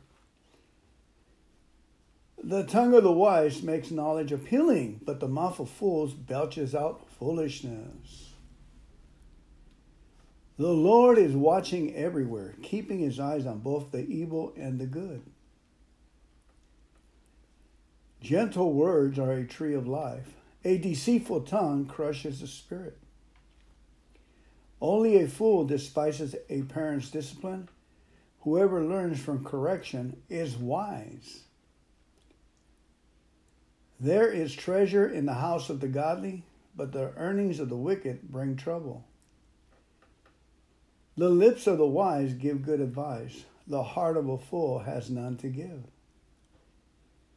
The Lord detests the sacrifice of the wicked, but he delights in the prayer of the upright. The Lord detests the way of the wicked, but he loves those who pursue godliness. Whoever abandons the right path will be severely disciplined. Whoever hates correction will die. Even death and destruction hold no secrets from the Lord. How much more does he know the human heart? Mockers hate to be corrected, so they stay away from the wise. A glad heart makes a happy face. A broken heart crushes the spirit. A wise person is hungry for knowledge, while the fool feeds on trash. For the despondent, every day brings trouble. For the happy heart, life is a continual feast. Better to have little with fear of the Lord than to have great treasure and inner turmoil. A bowl of vegetables with someone you love is better than steak with someone you hate. A hot-tempered person starts fight. A cool-tempered person stops them. A lazy person's way is blocked with briars, but the path of the upright is an open highway. Sensible children bring joy to their father. Foolish children despise their mother. Foolishness brings joy to those with no sense. A sensible person stays on the right path. Plans go wrong for lack of advice. Many advisors bring success. Everyone enjoys a fitting reply. It is wonderful to say the right thing at the right time. The path of life leads upward for the wise. They leave the grave behind. The Lord tears down the house of the proud, but he protects the property of widows. The Lord detests evil plans, but he delights in pure words. Greed brings grief to the whole family, but those who hate bribes will live. The heart of the godly thinks carefully before speaking. The mouth of the wicked overflows with evil words.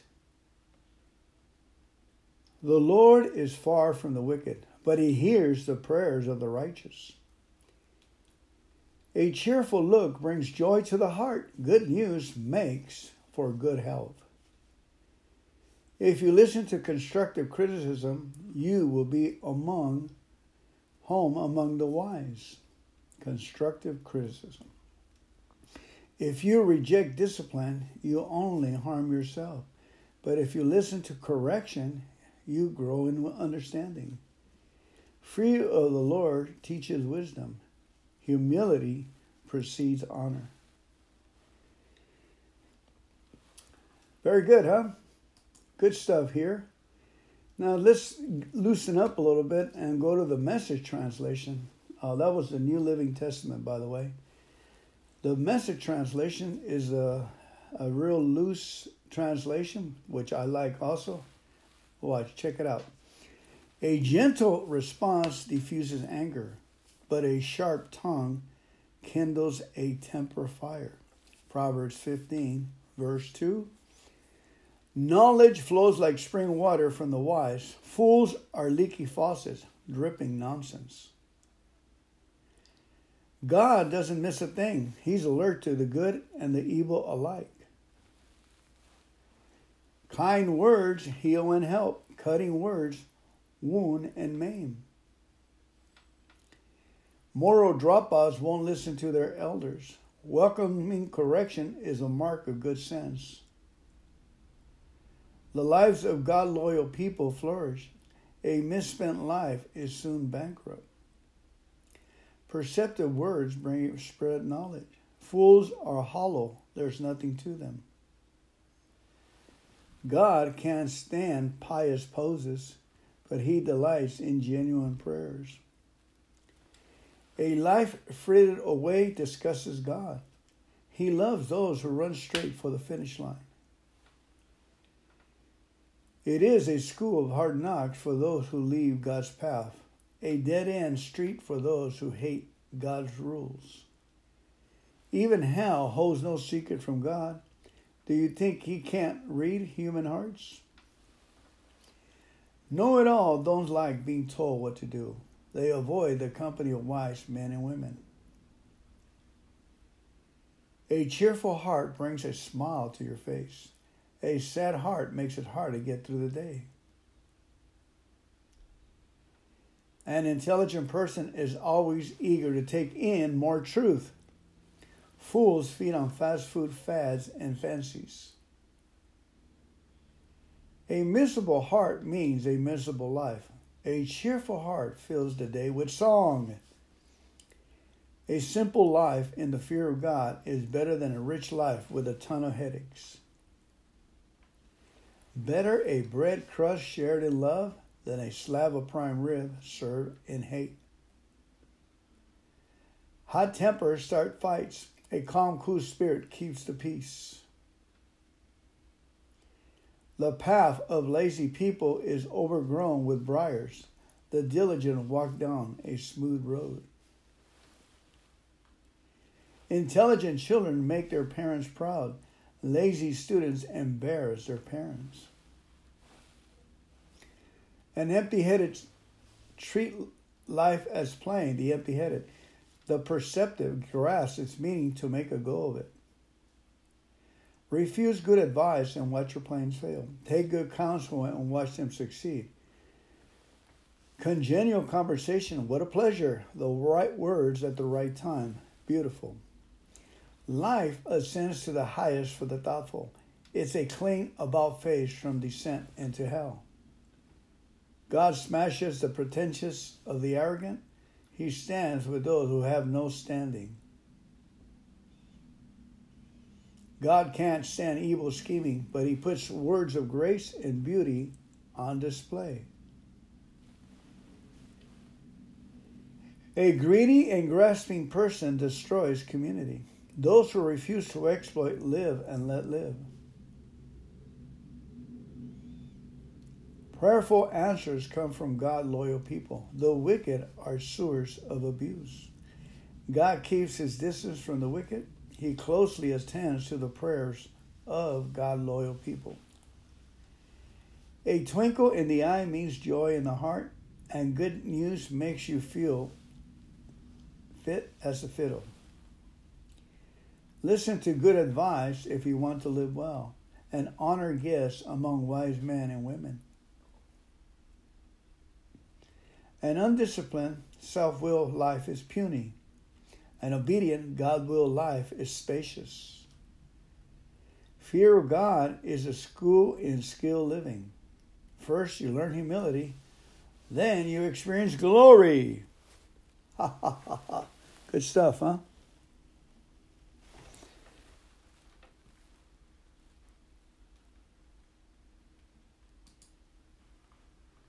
Very good. Thank you so much. God bless you. Give them heaven. Dr. Berg. Today we're going to talk about testosterone.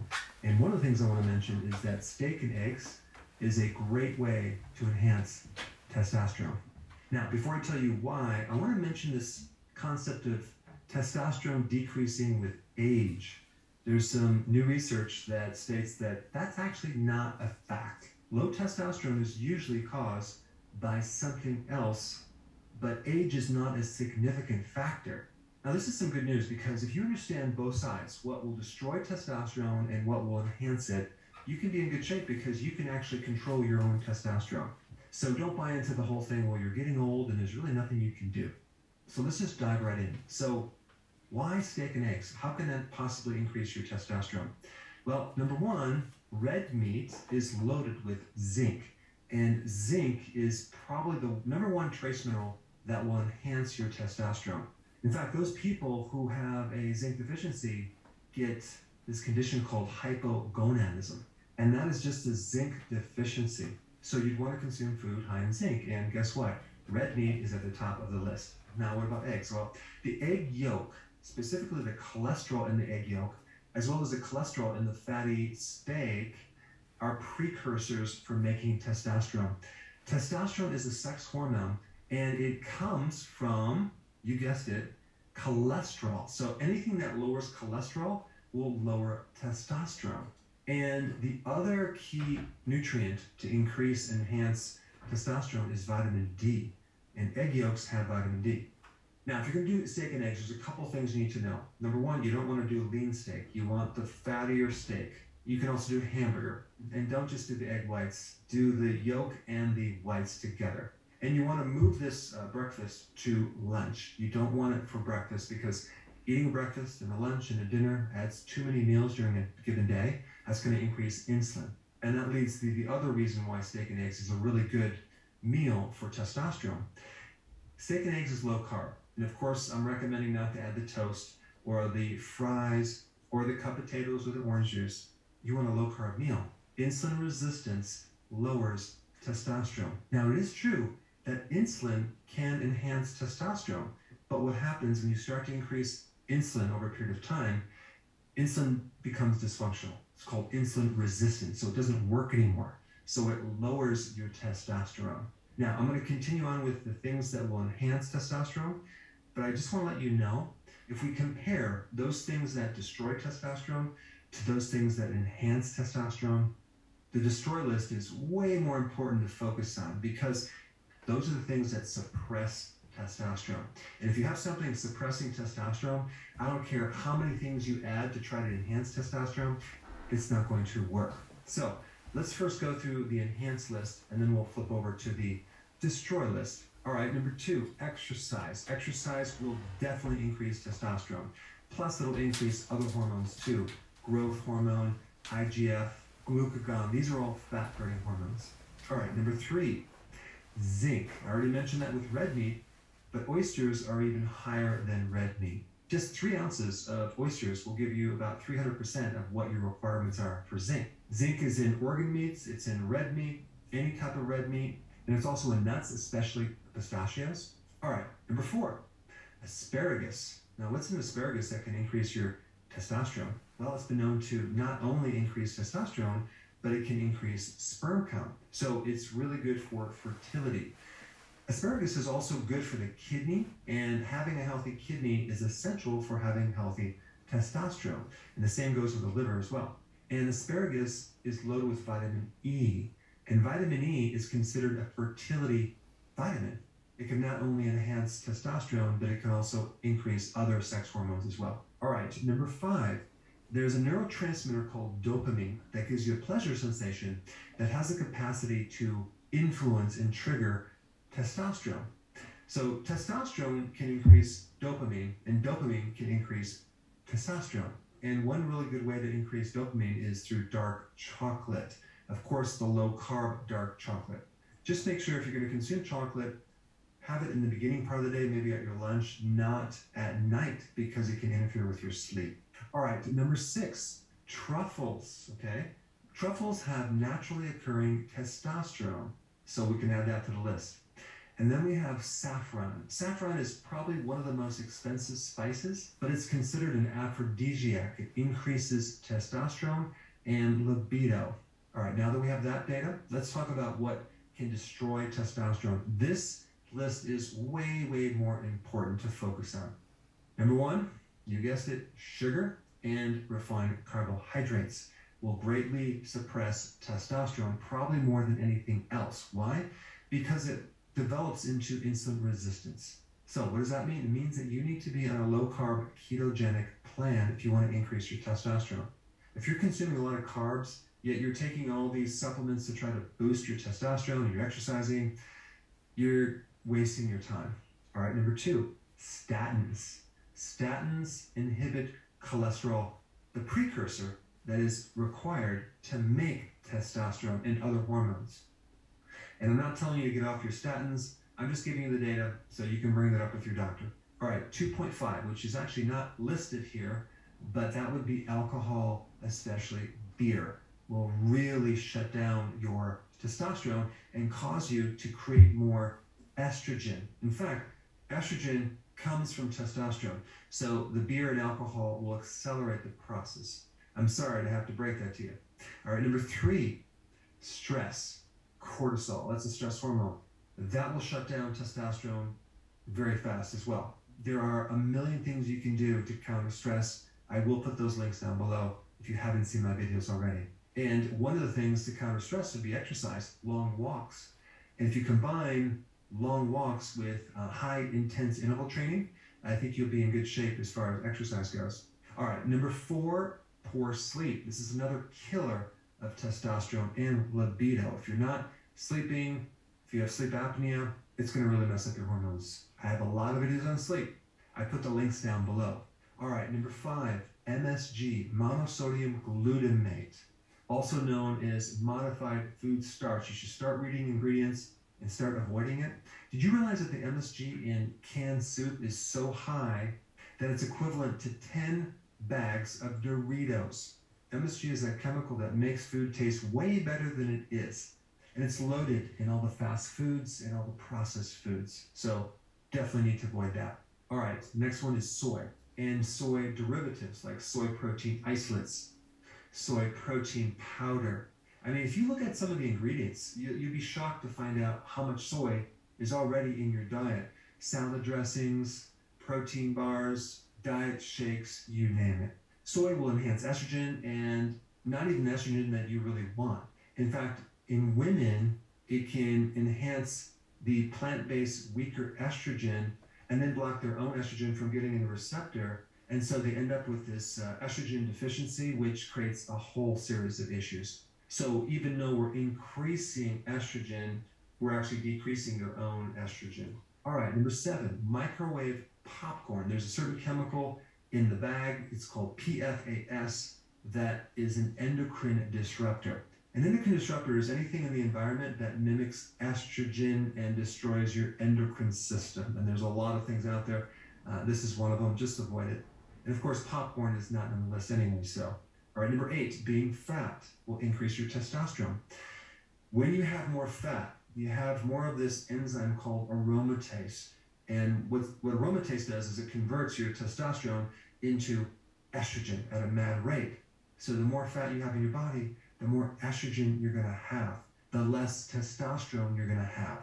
But the good news is if you're on a low-carb diet, you can lose all that fat. All right, next one on the list is aspartame and diet sodas.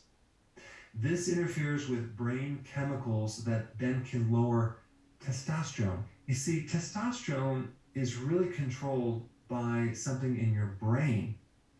And so a lot of people are focused on the testicles, the adrenals that make testosterone, but really it's a reflection of the hypothalamus and pituitary. That's like the master glands that are controlling all your testosterone. So anything going on with your brain, let's say you have Alzheimer's, or let's say you're getting dementia, or any type of neurodegeneration, is going to affect testosterone. So this is another really good benefit of going on a low-carb diet. You generate ketones that help the brain. Well, you also help the pituitary and the hypothalamus, which directly help the hormones that it controls. And testosterone is at the top of the list. All right, and the last one on the list is the water bottles that are made out of plastic. There are certain things in that plastic, specifically BPA, which act as an endocrine disruptor and can increase your estrogen. So either get a filter or use glass bottles like this right here. Anyway, I wanted to give you some additional information that goes beyond just steak and eggs to increase your testosterone. Now, if you have not seen my video on the benefits of eggs, you might want to check that one out. I put it right here.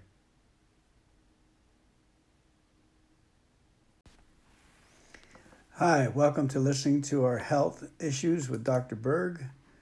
I believe he's got it together for us. Now, what would happen if you starved yourself for 7 days? It sounds real scary, and some people associated starving with dying, but in reality, it would be the healthiest thing that you can do for your body. In fact, out of all the things you can do for your health, I don't think there's anything that could compare with what you could do with just fasting. Now, I'm going to get into the difference between fasting and starving in a minute, but if it is true that out of all the things, fasting can create more health than anything else, then by logic, it must also be true that frequent eating will create the most health problems that you could have. And I think that is true. I mean, take a look at how many people eat frequently. 3 square meals, snacks between meals, grazing at night. I think the majority of the population is literally eating constantly. I mean, I remember in practice, there were people that would be eating so frequently, they had to even get up in the middle of the night and consume some food, or they would have blood sugar issues. I didn't know back then that low blood sugar problems, hypoglycemia, could be easily corrected by not eating so frequently. I was under this assumption, this false assumption, that you had to eat to prevent hypoglycemia. And there were just certain people that had blood sugar issues, and that's the way that you have to handle it. In fact, people that have hypoglycemia or low blood sugar could easily correct it by doing intermittent fasting. All right, so how long could a person live without water? Well, about 3 to 5 plus days. The person who took the world record at surviving without food and water lasted about 18 days, but it wasn't 100%. He was thrown in a jail and people forgot about him. And the only thing that he survived on as far as liquids was the condensation on the cell wall. I really don't know how much water there is when you have condensation, but it's probably not that much. But he lasted 18 days and someone did find him, so he didn't die. And as far as someone living without food, the person who was in the Guinness Book of World Records lasted 382 days without eating any food. Now, he drank water, tea, coffee, he took vitamins, electrolytes, and he even consumed yeast for his B vitamins and for some amino acids. A lot of people don't realize that nutritional yeast is loaded with B vitamins, amino acids, and trace minerals. So he lost a total of 276 pounds, which is 125 kilograms. He started at 456 pounds and he went all the way down to 180 pounds. So he fasted for over a year. What you have to realize is the average person who is not overweight has enough fat calories on them to survive quite some time. They have about 100,000 calories. So if a person roughly weighs 150 pounds and they're burning between 1,000 to 2,000 calories per day, they have enough fat fuel to last about 67 days without food. Now, what happens when you stop eating is that there's some initial discomfort between 1 and 2 days. You might be a little bit hungry because you're not used to it. You haven't adapted to fat quite yet. You might feel a little bit weaker, but if you had some salt and electrolytes with potassium, you wouldn't be fatigued. But very shortly, by the second and third day, you would find that your hunger would start to go away. You will no longer have an appetite. Now, I want to talk about the difference between starving your body and fasting, because a lot of the side effects from starvation occur when you're not consuming nutrients. So when you're doing fasting, and the type of fasting I'm going to recommend, you're drinking enough fluids, you're taking your nutrients, you're just not having anything of substantial calories. Now, the body will start to starve when it runs out of fat. If you have enough fat, you're not going to starve because your body's going to live off the fat as the backup fuel. Now, when you're starving, you have no more fat, so the body's going to go after its muscle. It's going to eat up its muscle for fuel, and it's also going to eat up its organs. But when you're fasting, you're going to just purely burn fat. This is its purpose. I think just people have not tapped into this because there's so much food available. In fact, when you're fasting, your body protects its muscles. This is called protein sparing. Your demand for amino acids and repair goes way down. Your body becomes very, very efficient at what it does. So the main fuel with fasting is fat calories. The main fuel when you're starving is your own muscle calories and organ calories. Now, when you're starving, your appetite is just incredibly intense. You're going to be hungry for everything and you'll pretty much eat almost anything. But when you're fasting, you have no appetite because you are eating when you're not eating, you're eating your own fat reserve. And it's a clean energy and you crave nothing. Now, with starving, you're going to be very apathetic, okay? But when you're fasting, your mood is greatly elevated. Your emotions are enhanced. You feel euphoric. So if you haven't seen one of my videos, which I'll put at the end of this video, there was a gentleman who decided to end his life. He wanted to commit suicide.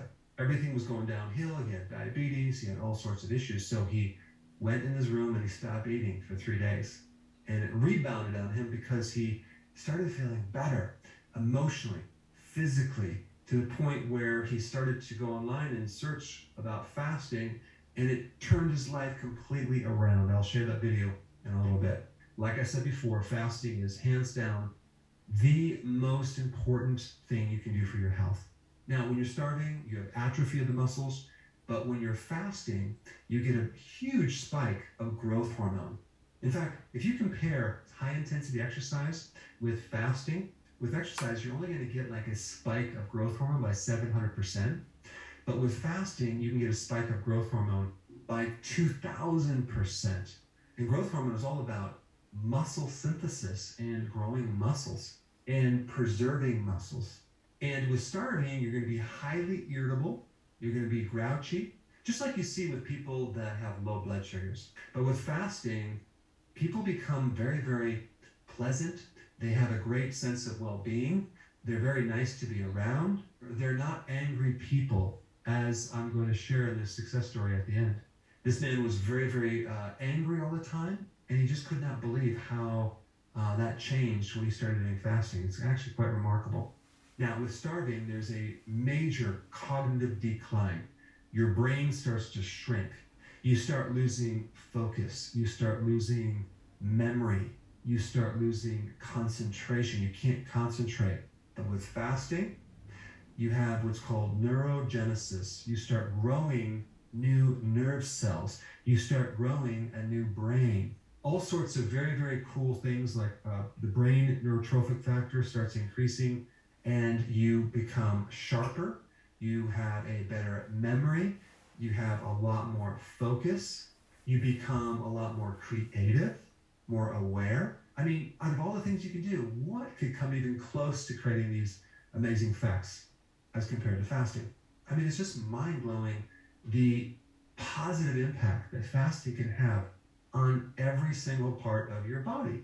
Now, with starving, you're going to be weak, you're going to be tired, but with fasting, you stay strong and you have tons of energy. I mean, a good way to know if you're taking the right amount of electrolytes, B vitamins, nutrition, and trace minerals while you're fasting is that you still have a lot of energy during the day and you can still maintain the same level of exercise performance as you do when you're eating. That is a good indicator to know that you're taking the right nutrition. Now, with starving, you have massive nutritional deficiencies, okay? You start having deficiencies in B1, that's called beriberi. Severe side effects from that. Vitamin B3, pellagra. Your skin starts to get all rashy and scaly, a lot of problems. Then we have scurvy, right? No vitamin C. You start becoming extremely fatigued. You start getting bleeding gums. Your connective tissue falls apart. Your joints fall apart. And then a vitamin D deficiency, rickets. So this is where you have severe bone pain, osteoporosis. You have very, very weak bones. Not to mention a severe problem with your immune system. You become susceptible to viruses and bacteria and infections very easily. But with fasting, your immune system starts to become very, very strong. In fact, you start developing more antibodies. You start becoming resistant to viruses and bacterial infection. The stem cells in your bone marrow start to rebuild the immune system. Your body starts going into this self-regenerative recycling mode. It's called autophagy, where it takes all this damaged proteins that are clogging everything up in your brain and your arteries and your eyes, and it starts to recycle that into new cells. So you start becoming younger by recycling the old waste. And with autophagy, you are cleaning out old, dormant viruses and bacteria. I mean, how cool is that? Now, with fasting, your antioxidant networks are improved. So when you don't eat, your body makes more antioxidants. Wow, what a survival mechanism.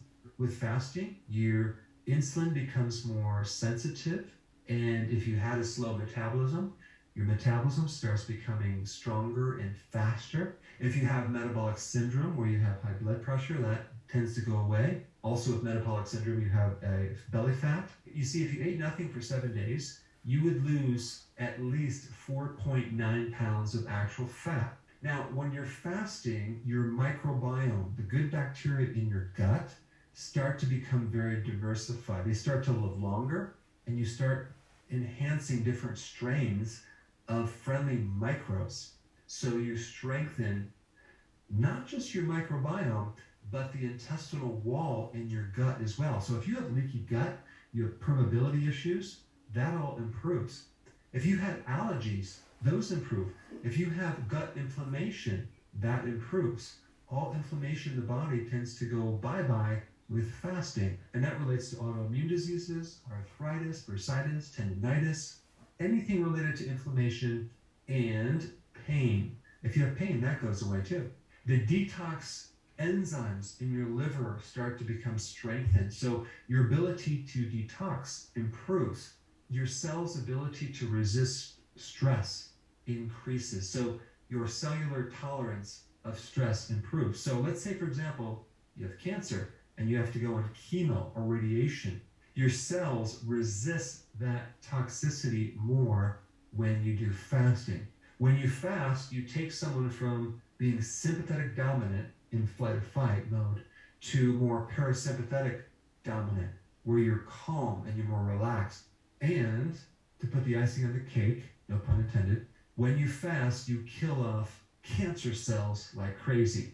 If you have a tumor, the tumor starts shrinking. Out of anything that you can do for cancer, fasting is the most powerful thing you can do. The only catch-22 with doing fasting for cancer is that you have to have some fat in your body to really do it effectively, but there are some things you can do if you are thin or frail, and I'm going to put that link down below related to cancer. So I hope I convinced you to do more fasting, not just intermittent fasting, but periodic prolonged. Let's talk about the 14 things you can consume to make fasting much easier. Realize that when you do fasting, anything that you're consuming other than water is going to break your fast to some degree.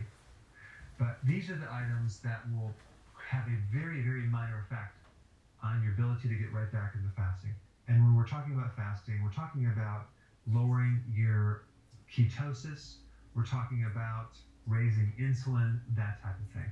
And obviously the biggest thing that will break your fast is refined carbohydrates or sugar, okay, the high carbohydrate diet. Protein also has the ability to break your fast because protein can stimulate insulin, and a good portion of protein actually turns into fuel in your body. And this is why if you're doing fasting, and then let's say you work out and you take some branched chain amino acids right before the workout, during your fast, you will break your fast because that would stimulate glucose or collagen or bone broth. Those will actually increase insulin. Now, the two things that don't seem to have that much effect on insulin are fats and fiber.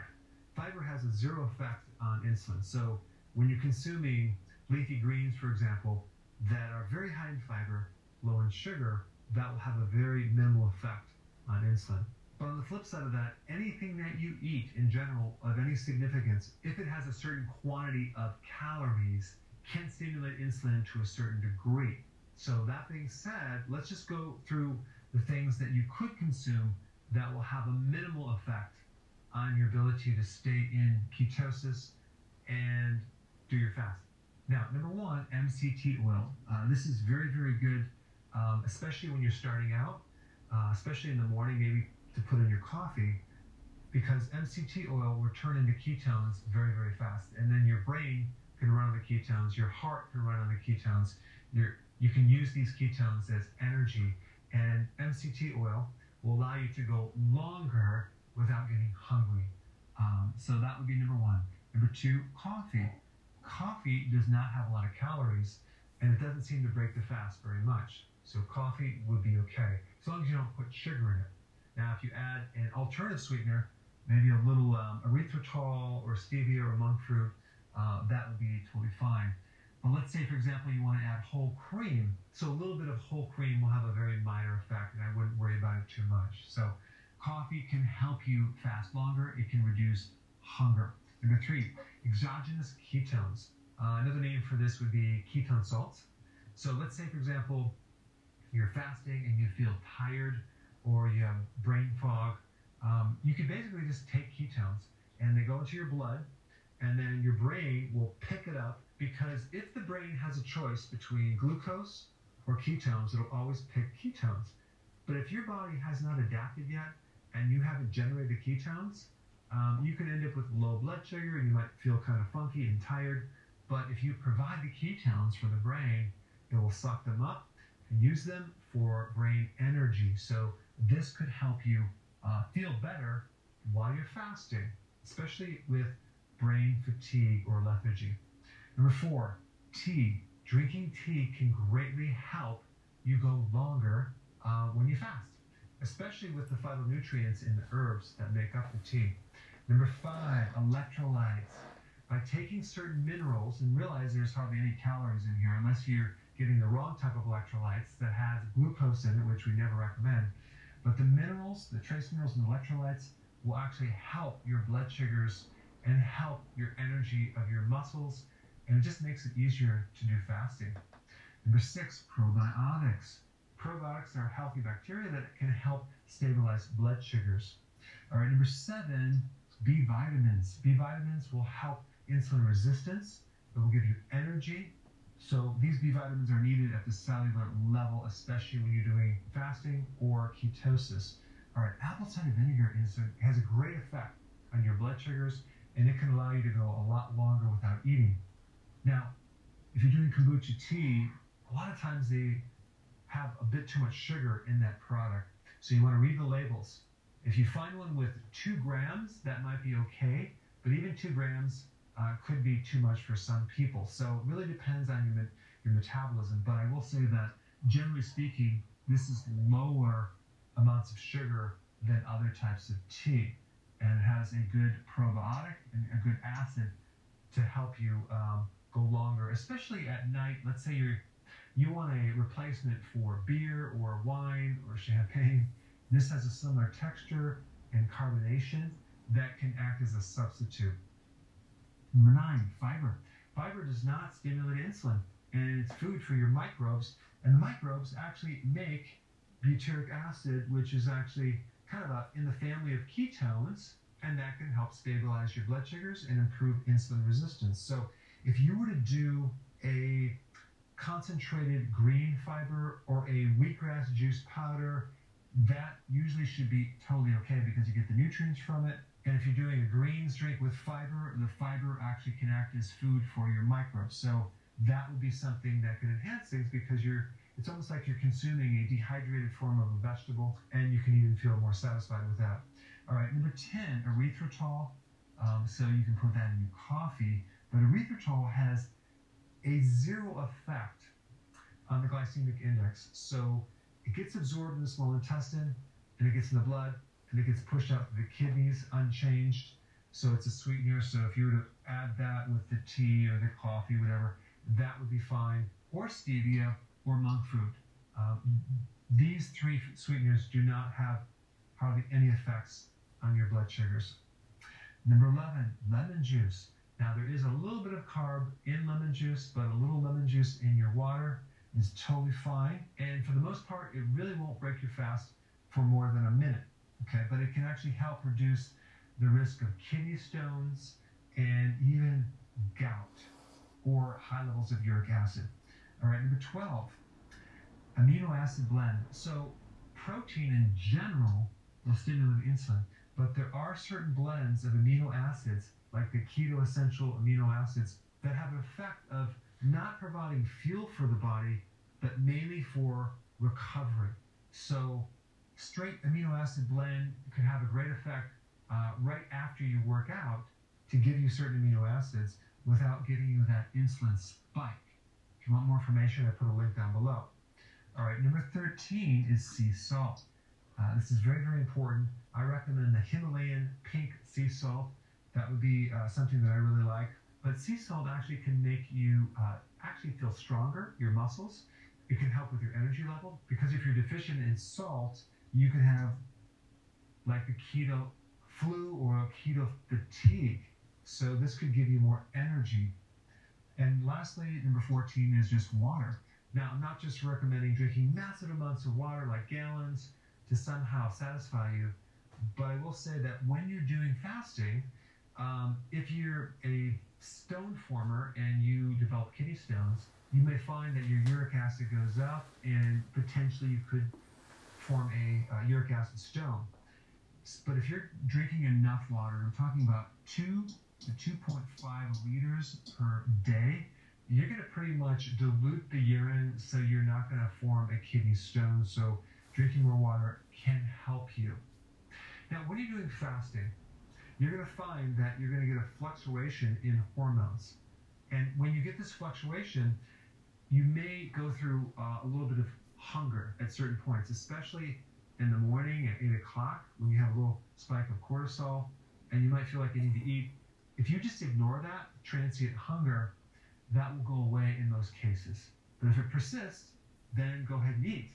But if you're going through a little wave of I'm a little hungry and then all of a sudden it goes away, just realize that is just a hormonal flux, and you just want to ignore it and push through that and go a little bit longer. All right, thanks for watching. So I wanted to say thank you so much for watching my videos. I really, really appreciate it. Now, if you have benefited from my information or videos and want to share it with the world, I would love to have you write up a success story. So click the link down below, fill it out, and let's let people know the benefits of healthy keto and intermittent fasting.